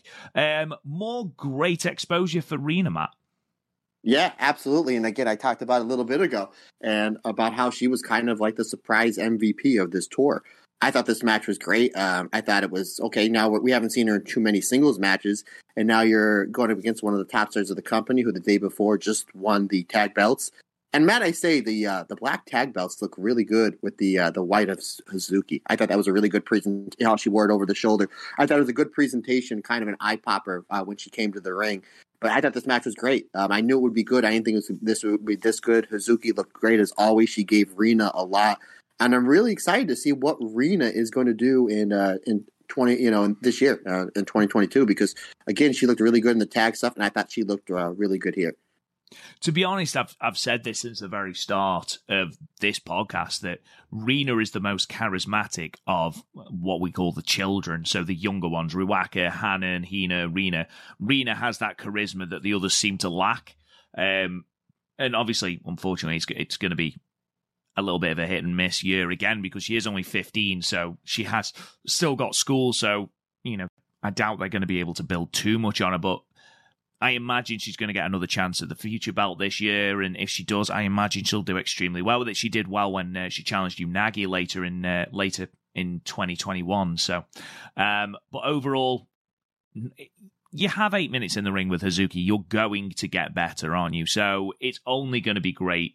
So yeah, overall, a really, really good, fun little match. That was followed by a 6-woman tag, with the Queen's Quest team getting a modicum of revenge over Ueda Tai with the team of Lady C, Saya Kamatani, and Utami Hayashishita, defeating the Queen's Quest team of Momo Watanabe, Starlight Kid, and Ruaka in 11 minutes and 47 seconds, with Utami getting the pinfall over Ruaka with the German suplex. Lady C gets her first win as part of Queen's Quest, Matt. Yeah, and again, she chops the shit. Pardon me, I don't like to swear. She chops the shit out of Starlight Kid to start this match. I mean, and Starlight Kid, it takes two to tango. You got to be able to feed, and she was feeding those big chops. Let me tell you. Yeah, Lady C looked great here, and actually, it was her kind of closing stretch that won the match. She hit the big giant Baba chop, and then the choke slam, and then Utami, who was legal, which I'm a big fan of. Got to keep the person legal. Comes in and she hits Ruaka with the big German suplex. So Lady C, they did a really good job shining her up here. And again, she's gelling really well to begin with these members of Queen's Quest. So it's going to be exciting and interesting to see what they do when Azumi comes back. Because as you see in these factions, they always faction these teams off into tag teams. So I'm assuming they keep Aphrodite, Utami, and Saya together, and I think they'll probably team Lady C and Azumi together, which will be fun to watch just because Lady C is like a foot taller. But I thought this match was really good. Momo looked really good as well during her heel shtick. But this match to me was all about getting a little bit more shine on Lady C, and I thought they did a good job of doing that. And she was real emotional afterwards. After Utami cuts the promo, the long reigning former champion, the new leader of Queen's Quest, cuts the promo, basically thanking Lady C for the win. You could just tell just how passionate, she was about this and how much it meant to her. Absolutely. And then she went on to challenge Hanan for the Future of Stardom Championship, which of course will be at Nagoya Supreme Fight. The full card that you mentioned before, Matt, has been announced, and we'll run through that card at the end of the podcast. We moved on then to 6-woman tag team action with the Donna Del Mondo team of Himeka, Maika, and Syuri getting the win over the Stars team of Koguma, Hanan, and Mayu Iwatani in 13 minutes and 49 seconds. Maika pinning Hanan with the Enka Atoshi.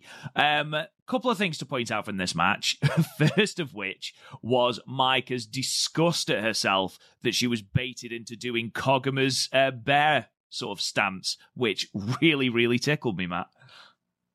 Yeah, again, this is 3 nights, and I'm going to talk about it a third time. Kaguma's crazy. That's literally my first note of this match is Kaguma, she's crazy over with that bear dance. She's fantastic in the ring, but she sets everything up by doing this ridiculous bear dance. And, she's just so infectious when she does it that it's easy for the crowd to connect with her. So I thought that was kind of funny. And then she wound up almost like hypnotizing her to do the bear dance, for lack of a better word. I don't know. Maybe that's something that we're going to look at the 2022. They're just like, well, she's really good in the ring, but we got to get her character over. Let's have her hypnotize her opponents, no matter how big of a badass they are, with doing this bear dance. So, hey, man, if it's working, it's working. God bless them.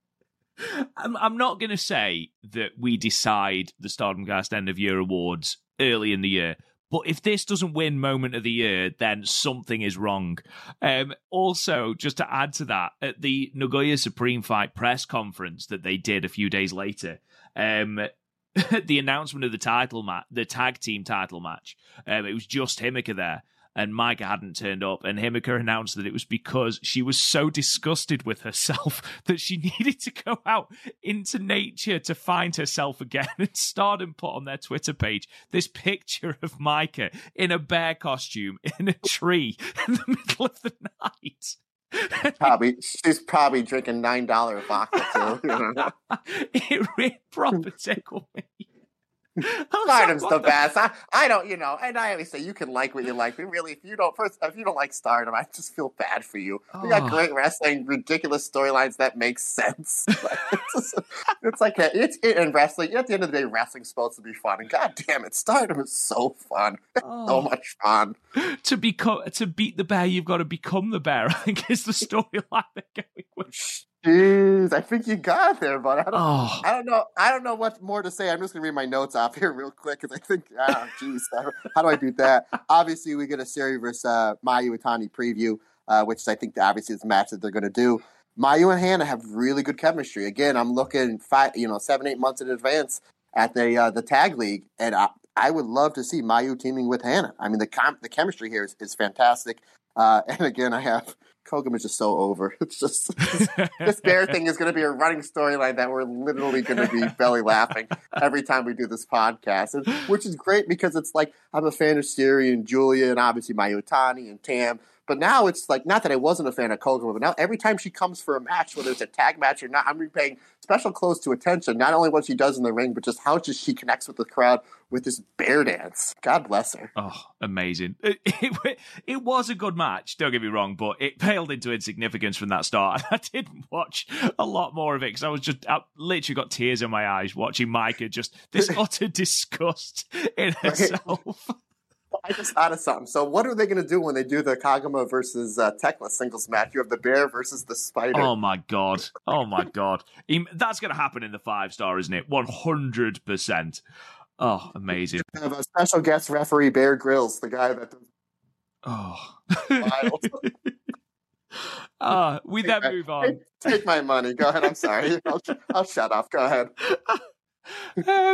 Oh yeah, we had the main event then, which was a 6-woman tag team match. The DDM team of Julia, Tekla, and Mirai defeating the Cosmic Angels team of Tam Nakano, Mina Shirakawa, and I put Tekla again. This is how much I wasn't paying attention. And Waka Tsukiyama in 18 minutes and 26 seconds with the Triple D, which Tekla calls the Dekagumo Death Drop, which looks very, very impressive.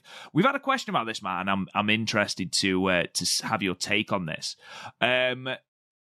Velkage on our Discord says he wants Matt's opinion on Mirai selling in the main event of the third show of the long weekend. Watching it makes him wonder something, and he doesn't want it to be a leading question or anything. He just wants you to think about it. What did you think of Mirai selling? Did you notice anything out of the ordinary? And then sort of go into what you thought about this match. Both Mirai and Tekla really weren't selling. like there was a point where they were eating forearms and kicks, and they were kind of like almost like absorbing the blow, like the absorbing man would do in comic books. And you're showing my geekdom, if that's what he's getting at. But I don't have a note written down, but I do remember Tekla Mirai really not selling much at all. And I don't know if that's true. That was by proxy, just to build up, both their title matches coming up here soon. If that's kind of what he's getting at, would I be off on that, Rob? There's something here I'm missing, or? This is where it really bothered me about Tekla. And it was actually Tekla I was more bothered about than Mirai, but now that Velkic has mentioned it, Mirai did it as well. They seem to be that confident going into these matches that they are more bothered about their offense than they are about defense. And, you've got Tekla taking moves and laughing, which, she's crazy, that's fine. But you've got Mirai who is completely no-selling as well. I get out of it. Yeah, from a wrestler's standpoint, obviously they're on a bigger stage than I've ever been on. But it takes the crowd out when you're not selling. Not less. I mean, for certain people it works. Like the Undertaker back in the day, it worked, but he was 6'10" and he was a dead man and yada yada yada. But like I don't know, to me, just that this doesn't work. And it's not like they're going up against jobbers. You're going up against the Cosmic Angels here. And you're kind of, again, these are all people that have been built up pretty well over the last 5-6 months. And you're just kind of no-selling their blows. It's kind of just like, Again, that might be something that may mean more sense when Sherry absolutely lights up Mirai coming at the end of the month.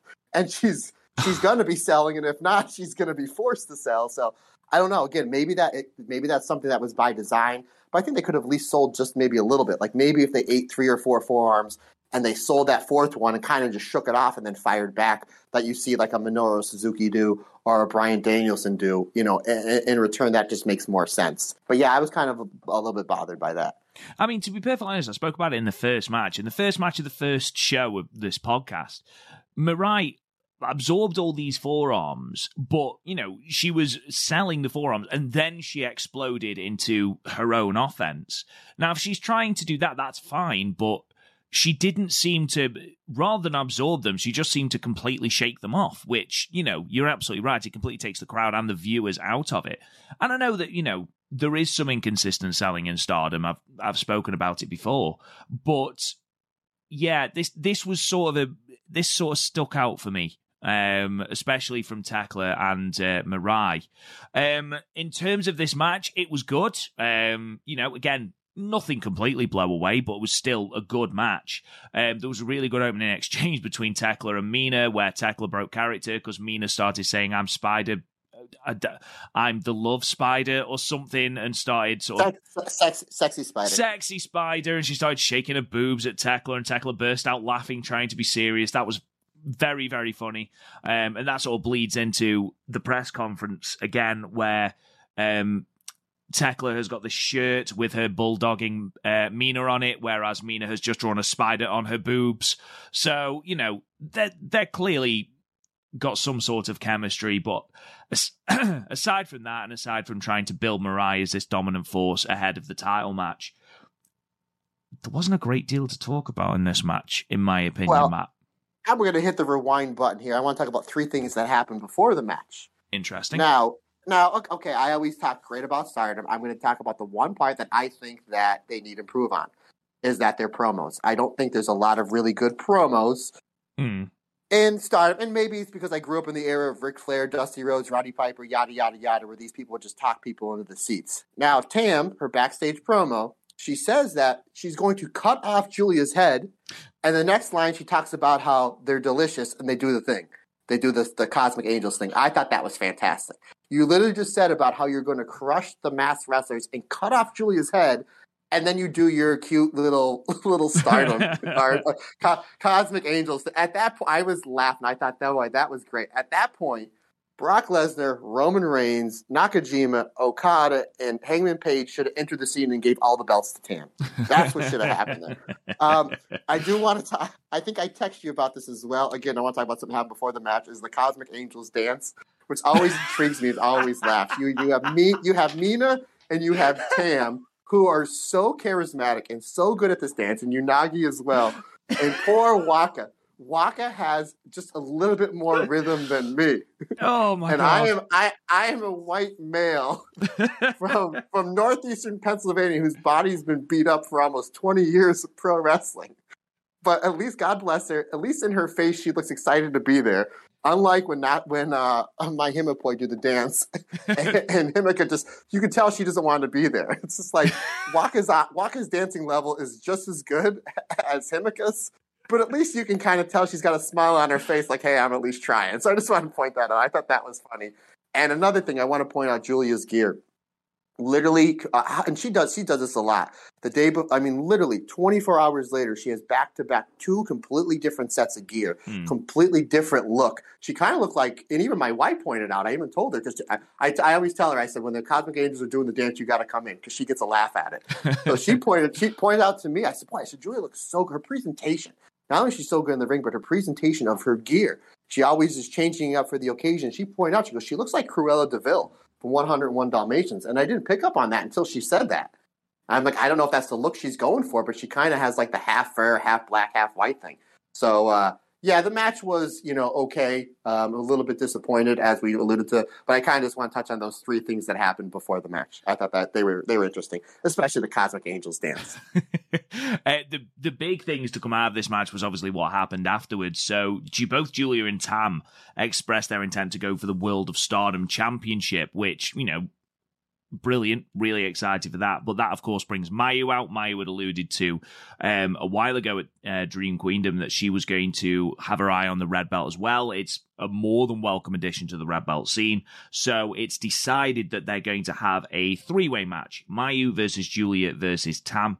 And that match will determine 2 winners. Those 2 winners will be the 2 challengers for the World of Stardom Championship on March 26th and 27th at World Climax at Sumo Hall. Tekla and Mina then both said they want to fight for the vacant SWA title and agreed to fight for it, though that wasn't at that point official. What we'll do is that can bleed into the final thing we're going to briefly talk about, and that is the full card for that Nagoya Supreme Fight show. So, Matt, I'll read through them, and then at the end you can give me a thought on any matches that seem particularly tasty to you. So, on the pre-show, we have Riwaka versus Rina, and we also have a 6-woman tag with the Oedo Tai team of Starlight Kid, Saki Kashima, and Fukuga Death, taking on the Cosmic Angels of Waka Tsukiyama and Mei Sakurai, and also Momo Kogo, the debut of her. We opened the main card with the Future of Stardom Championship, Hana versus Syuri. The SWA vacant belt, Tekla versus Mina Shirakawa. You mean Hana versus Lady C? What did I say? You said Hana versus Sherry for the Hana Future belt. Versus Lady C, yes. Yes, Syuri hasn't been randomly interjected. It's not like Brian We're going to give her another. We're going to give her another belt. We took the SWA belt. We're going to give her the Future belt. Yeah, that's what I meant. Mina versus Tekla for the SWA belt. We've then got the match that is being billed as The Grudge between Momo Watanabe and Utami Hayashishita. Goddess of Stardom Tag Team Championship match. FWC, the champions, taking on Maika versus Himika. Fully expect Maika to come out in full bear regalia. We've got the white belt match, which is Saya Kamatani versus Unagi Sayaka. And then we have got Mayu Iwatani versus Tam versus Julia in a match that will determine the challengers for the World of Stardom Championship on the 26th and 27th. And then, of course, the main event, the World of Stardom Championship match between Syuri and Mirai.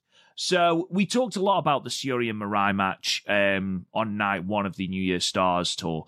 I have a theory as to who the winners will be come Nagoya Supreme Fight in that triple threat, so we'll talk about that in a minute. What other matches sort of jump out to you? I know you said that you're most excited about the Grudge match. See, we talked about that, but let's kind of dissect it a little bit here, Rob. We have 4 title matches. Well, correct me if I'm wrong. These 4 title matches, and I'm talking about the Future of Stardom, the tag match, the white belt and red belt, they're all first title defenses. Do I have that right? This is all the first title defenses for those 4 belts. Correct.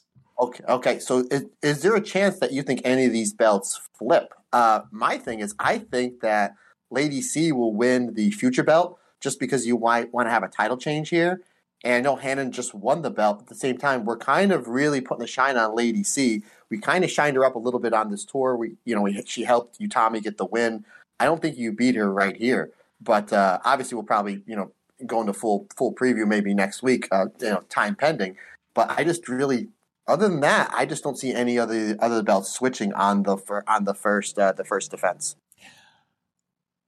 I mean, it wouldn't be the first show where we don't see a title change. I mean, just as an example, we had Tokyo Super Wars where we had the Future, Wonder, High Speed, SWA, and World, and none of the titles changed hands. So it's not completely out of the realm of possibility. I personally would be very surprised if we saw any title changes here. Obviously, we're going to see a new champion in the SWA, which is going to be my next question to you, Matt. That's right. That's right. Go ahead. What's the question? Well, who wins, Tekla or Mina? I mean, at first, the way that, if you watch these three shows, it's got to be Tekla. But at the same time, it's just like, well, they're kind of big on Mina and kind of big on the Cosmic Angels. Not only that, but Mina did say she wants to take the belt and go all over the world with it, which is just really good for overall expansion. I mean, we see them try to do that with Io and Mayu and Kari, in years past. So is it something where it's not only Mina, but we just take the entire Cosmic Angels team?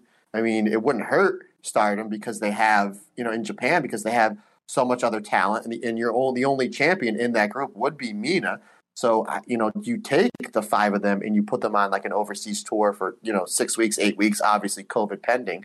So, I was all in that it was going to be Tekla, but then when Mina says she want to take the belt and defend it all over the world, I'm like, well, that's nothing but good things for Mina for the belt and for Stardom as well. I'm still going to lean towards Tekla, but I wouldn't be shocked if they put the belt on Mina here. I think if we were to have COVID at this point, I would agree with you. I think Mina would have the belt. And this belt, the SWA belt, obviously with its own rule set, it does sort of restrict what you can do with it. The difficulty is if they are stuck, and they have already mentioned that they are going to do far more in Japan, that's their focus. And if Mina takes the belt, obviously with her being of Japanese descent, that does rule out who can challenge her. That rules out damn near most of the roster. So Tekla, obviously she's Austrian. That means that she can wrestle pretty much anyone on the roster, especially whilst we wait for COVID to, pardon my French, but fuck off. So I'm going to go Tekla. I think at the moment, the way that they're leaning, with this Japanese sort of nationalized expansion, I've got a feeling that they're going to have it be her have 200-day run with it. She can literally take on anyone because she's Austrian.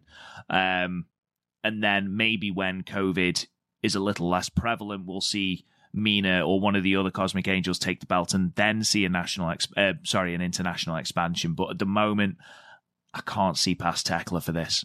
In terms of the triple threat, I do have a theory, which, I know you all love, a little bit of fantasy booking. I would actually have Mayu and Julia be the two that go on to World Climax. I would have Mayu be on the 26th, night one, and I would have Syuri beat Mayu. It's, a full story arc. We've talked about it before. Mayu was the start of this for Syuri when Mayu beat her at not Sendai Cinderella. Was it Sendai Cinderella? No, it wasn't Sendai Cinderella. It was Osaka or Yokohama. One of the two. I think it was Yokohama Dream. So somewhere on Earth. Yeah, somewhere on Earth at some point in 2020. Rob, I got you, buddy. Don't worry about it. Thank you, man. Appreciate that. So Mayu was the star of all that for Syuri. So for her then to beat Mayu as champion, it makes sense. What if Julia then takes the belt off her on the 27th? Ooh.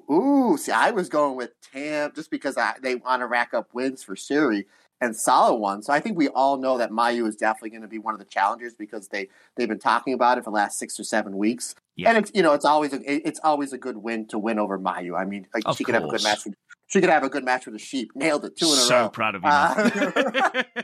But I thought maybe Mayu would be the second date, just because that's going to be the banger match, the end of the tour, the end of those 2 double shows where you see a Syuri Mayu 4.5 to 5-star classic.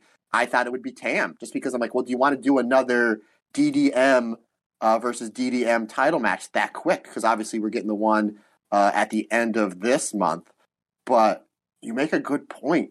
Yeah, I thought maybe Tam would have been night one. That obviously would be. Let's face it, Sherry's going into this match as champion, and any one of these three, it's going to be a classic. But, oh man, now that I think about it, see, I thought it would be Tam night one. She has a classic, that'll be a really good match. And again, I think I told you, and I might even said in this podcast that, Tam, now she doesn't have the white belt. I think they're going to move her up the card where she's just like a constant challenger for the red belt, but she doesn't kind of quite get it, kind of like how Momo. Like, you're always going to get a draw. You're going to have a good match. She's going to look good, and she's going to make the champion look good. So I thought that's maybe they were going with it. But we definitely agree that's definitely, 99.9% it's going to be Mayu. Just because of the way that she's been talking in the promos and the building up, that she's going to get the one spot. I was leaning towards Tam. But, that makes sense, though. I mean, that would be something. 'Cause I just don't see Sherry as a long reigning champion. I just don't. I think just the money with her is she's always in the chase. And I think...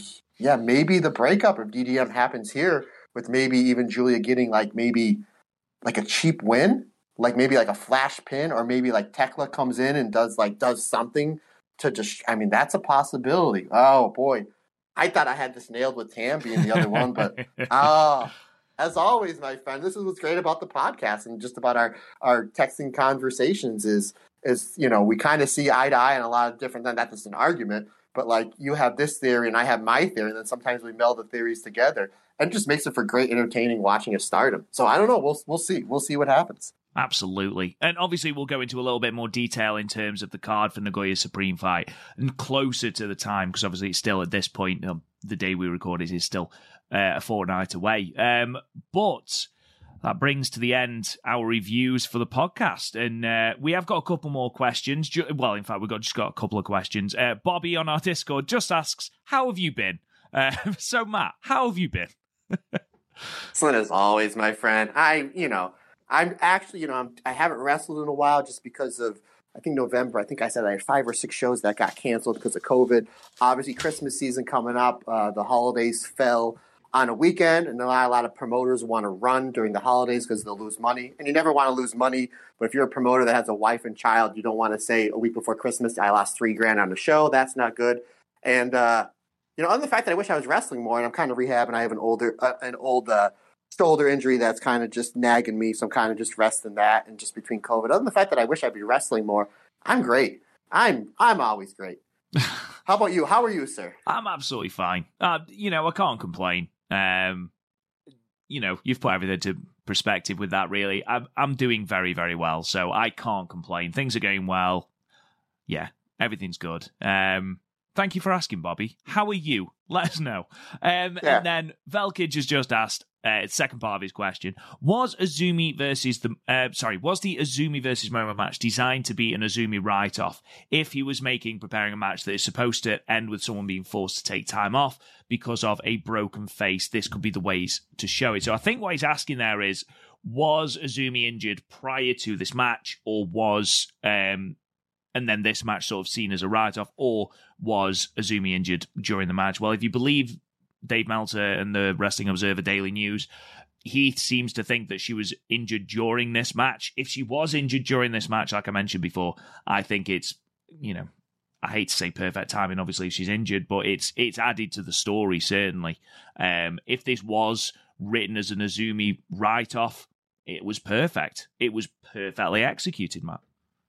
Yeah, Meltzer usually, I know he has his detractors, but Meltzer, he's right, 90% of the time, give or take. So, maybe he's wrong on this one, but if he reported that it was injured during the match, then that's what it was. And again, I know Meltzer has his detractors, but whenever somebody, and I'm big on Dave Meltzer, I really am, and whenever somebody says, why do you like him, yada, yada, yada, I remember, I always quote this, Terry Funk about 5 or 6 years ago was interviewed.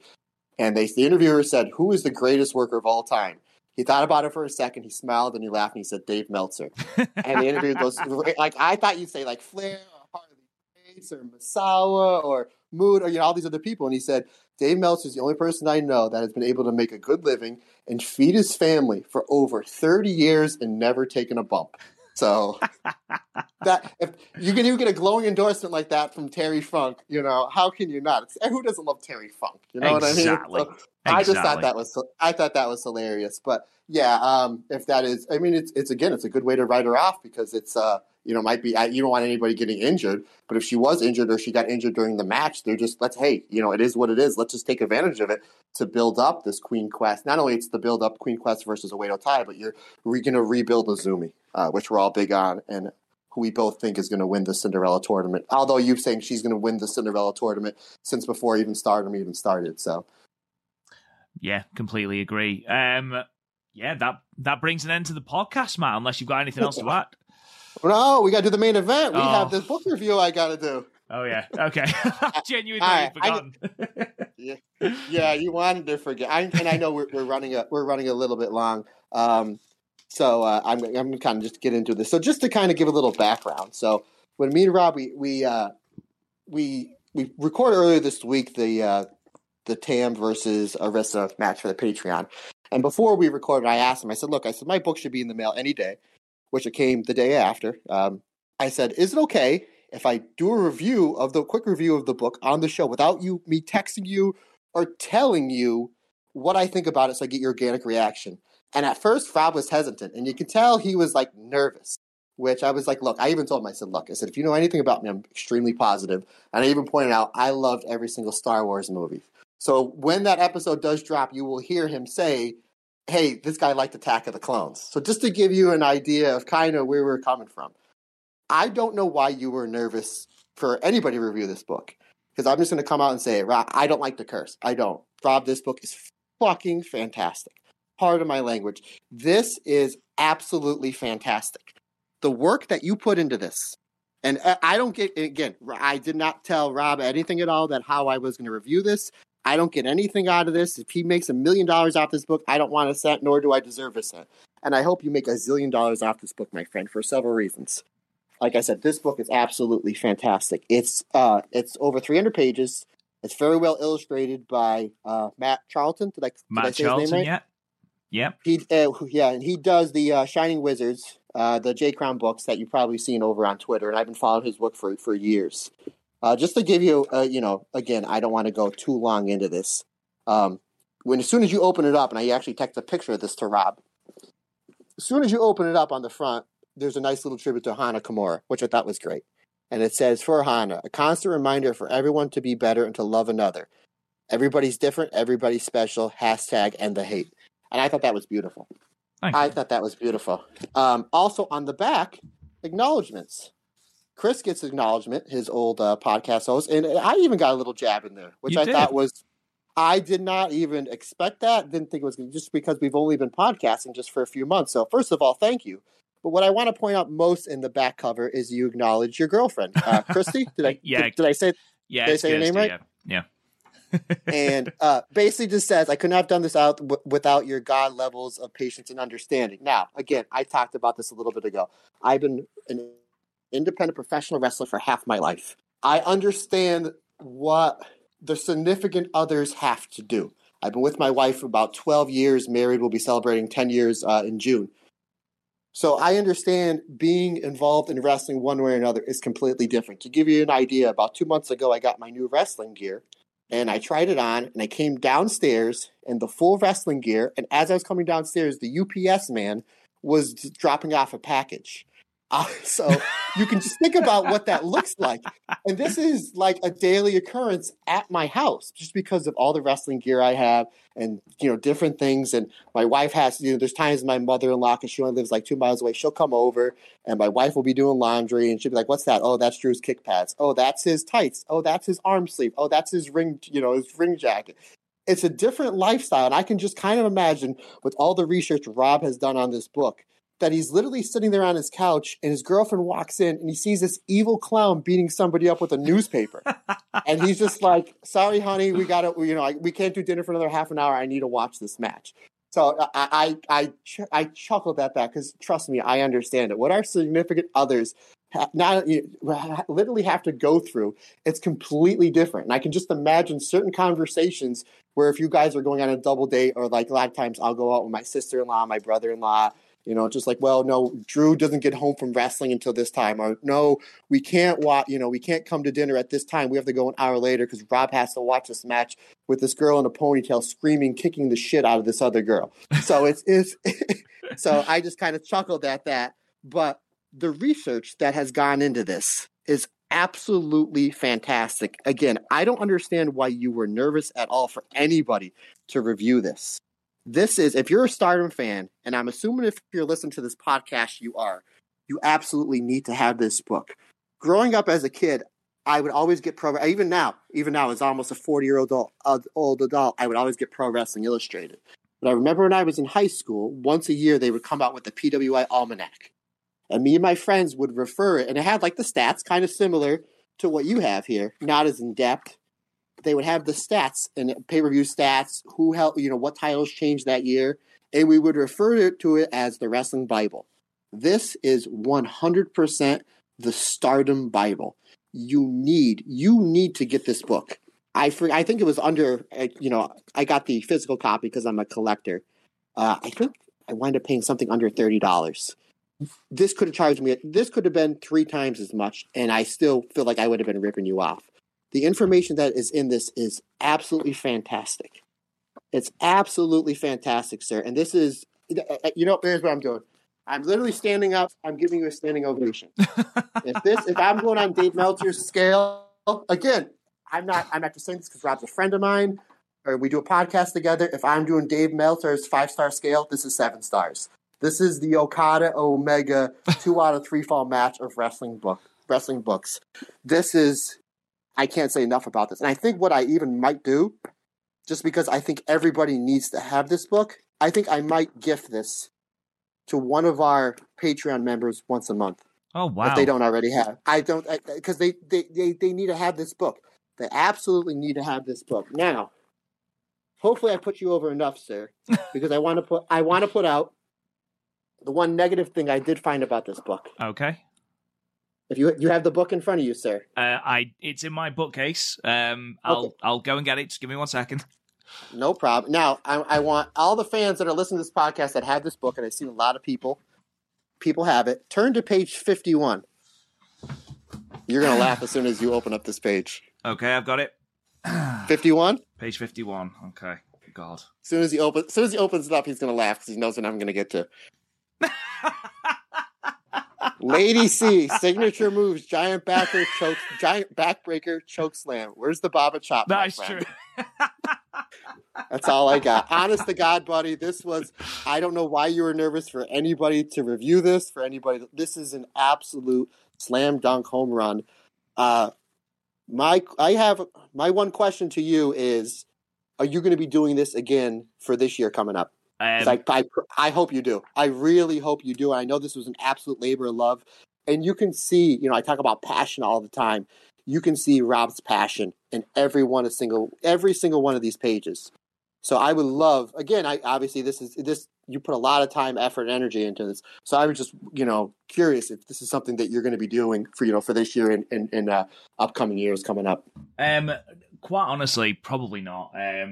I think with it being the 10th anniversary, it was a special year to start it. I took huge inspiration from the Voice of Wrestling New Japan ebooks, but obviously, you know, that's done by a whole host of people, whereas I did everything by myself. I had some fantastic support from in the historical part of it from members of our Discord, Armani Shoe Exchange, Velkage. It's if I did it again, I would have to get support to do certain bits of it because it did start to take over my life somewhat towards the end. So probably not. But if I change my mind, I will let you know. But yeah, again, I don't know why you were nervous for anybody to review this because it seems like some of the feedback that I've seen has been nothing but positive. But I can't put this over enough for someone who reads a lot of wrestling books. And this is more like a stat book. It's very similar to Chris Charlton's Tokyo Dome book, which is fantastic. Mm-hmm. But it just has so much great information. It has even he has the star ratings in here. Then towards the end, he has how many matches got 5 stars, how many matches got 4.25. He has match times. Literally every single match that happened in Stardom this year, which was probably their best year. It's all in here. It's all in here. There's great illustrations in here. I can't put this book over enough. And again, I think what I'm probably going to do is probably once a month, maybe starting in March, is anybody that doesn't have this book that is subscribed to our Patreon, I think I might pick somebody and I might, at my own cost, ship this out to you, because that's how much I like this book. And that's how much every Stardom fan needs to have this book. And I hope, Rob, somebody in the Stardom office somehow gets wind of this book. I hope somebody that gets a constant paycheck from Stardom and Bushiroad sees this, because they need to see this. This is fantastic. This is like a 5-star, worker, 6-star worker that is finally getting his shot, in front of big cameras and in big venues, because this book needs to be seen by more important people than me, sir. That's how much I absolutely like this book. And again, I'm not saying this because we're friends or we have a podcast together, or Rob told me, hey, buddy, put this book over. None of that happened at all. I'm being 100% genuine that this book is so much passion, so much love, so much positivity into it. And I speak for everybody that has this book, that is getting this book, or that will get this book, when I say thank you for writing it. Thank you for taking the time to write it, because it's fantastic. Well, thank you. I mean, I'm lost for words a little bit. Thank you so much for putting it over. Thank you, and I'll give you your bribe money later, obviously. But no, seriously, Matt, thank you so much. I really appreciate it. I thoroughly enjoyed writing it, and I really enjoyed sort of the history and the stats of pro wrestling as an entire entity. So doing that was something I absolutely love doing. Whether I do another one, I don't know. Probably not, just because of the sheer volume of time it took. But no, thank you so much, Matt, and yeah. You're fully deserving of a shout out in the acknowledgements, so don't you worry about that. Well, if you don't write another book, for the fans that want to write another book, I guess we just got to say, just keep listening to the podcast. That would be the audio version, absolutely, of the book. Would I get that right? All absolutely, right. Absolutely. This is the audio version of any book I ever do on Stardom. So yes, absolutely, go and check it out. In terms of the podcast, you can subscribe wherever you get your podcasts from. We're everywhere, from Spotify to Apple Podcasts to Google. Go and check us out. Go and subscribe if you haven't already. Check out our Patreon at patreon.com/the Stardomcast for 2 extra bonus episodes a week. You can vote on polls. We've got Q&As every quarter. We've got match and show requests if you want us to review those. You also get every podcast that we do on the free feed as well. The free feed will always stay free no matter what, so please don't worry about that. You can join our Discord server, which is obviously in our links at the top of our Twitter page. You can find us on Twitter at the Stardomcast, the same with Facebook. Check out our YouTube channel as well. Just search for the Stardomcast. You can talk to me on Twitter at RealRobGoodwin. Matt, where can they find you? Search me out on Twitter and or the Instagram. Just search for Matt Turner OF. Any questions, comments? We appreciate all the positive feedback. Just let me know. I'm easy to get a hold of. And in the meantime, thank you so much for listening, guys. We'll be back next week, same time, same place. We'll talk to you guys again soon.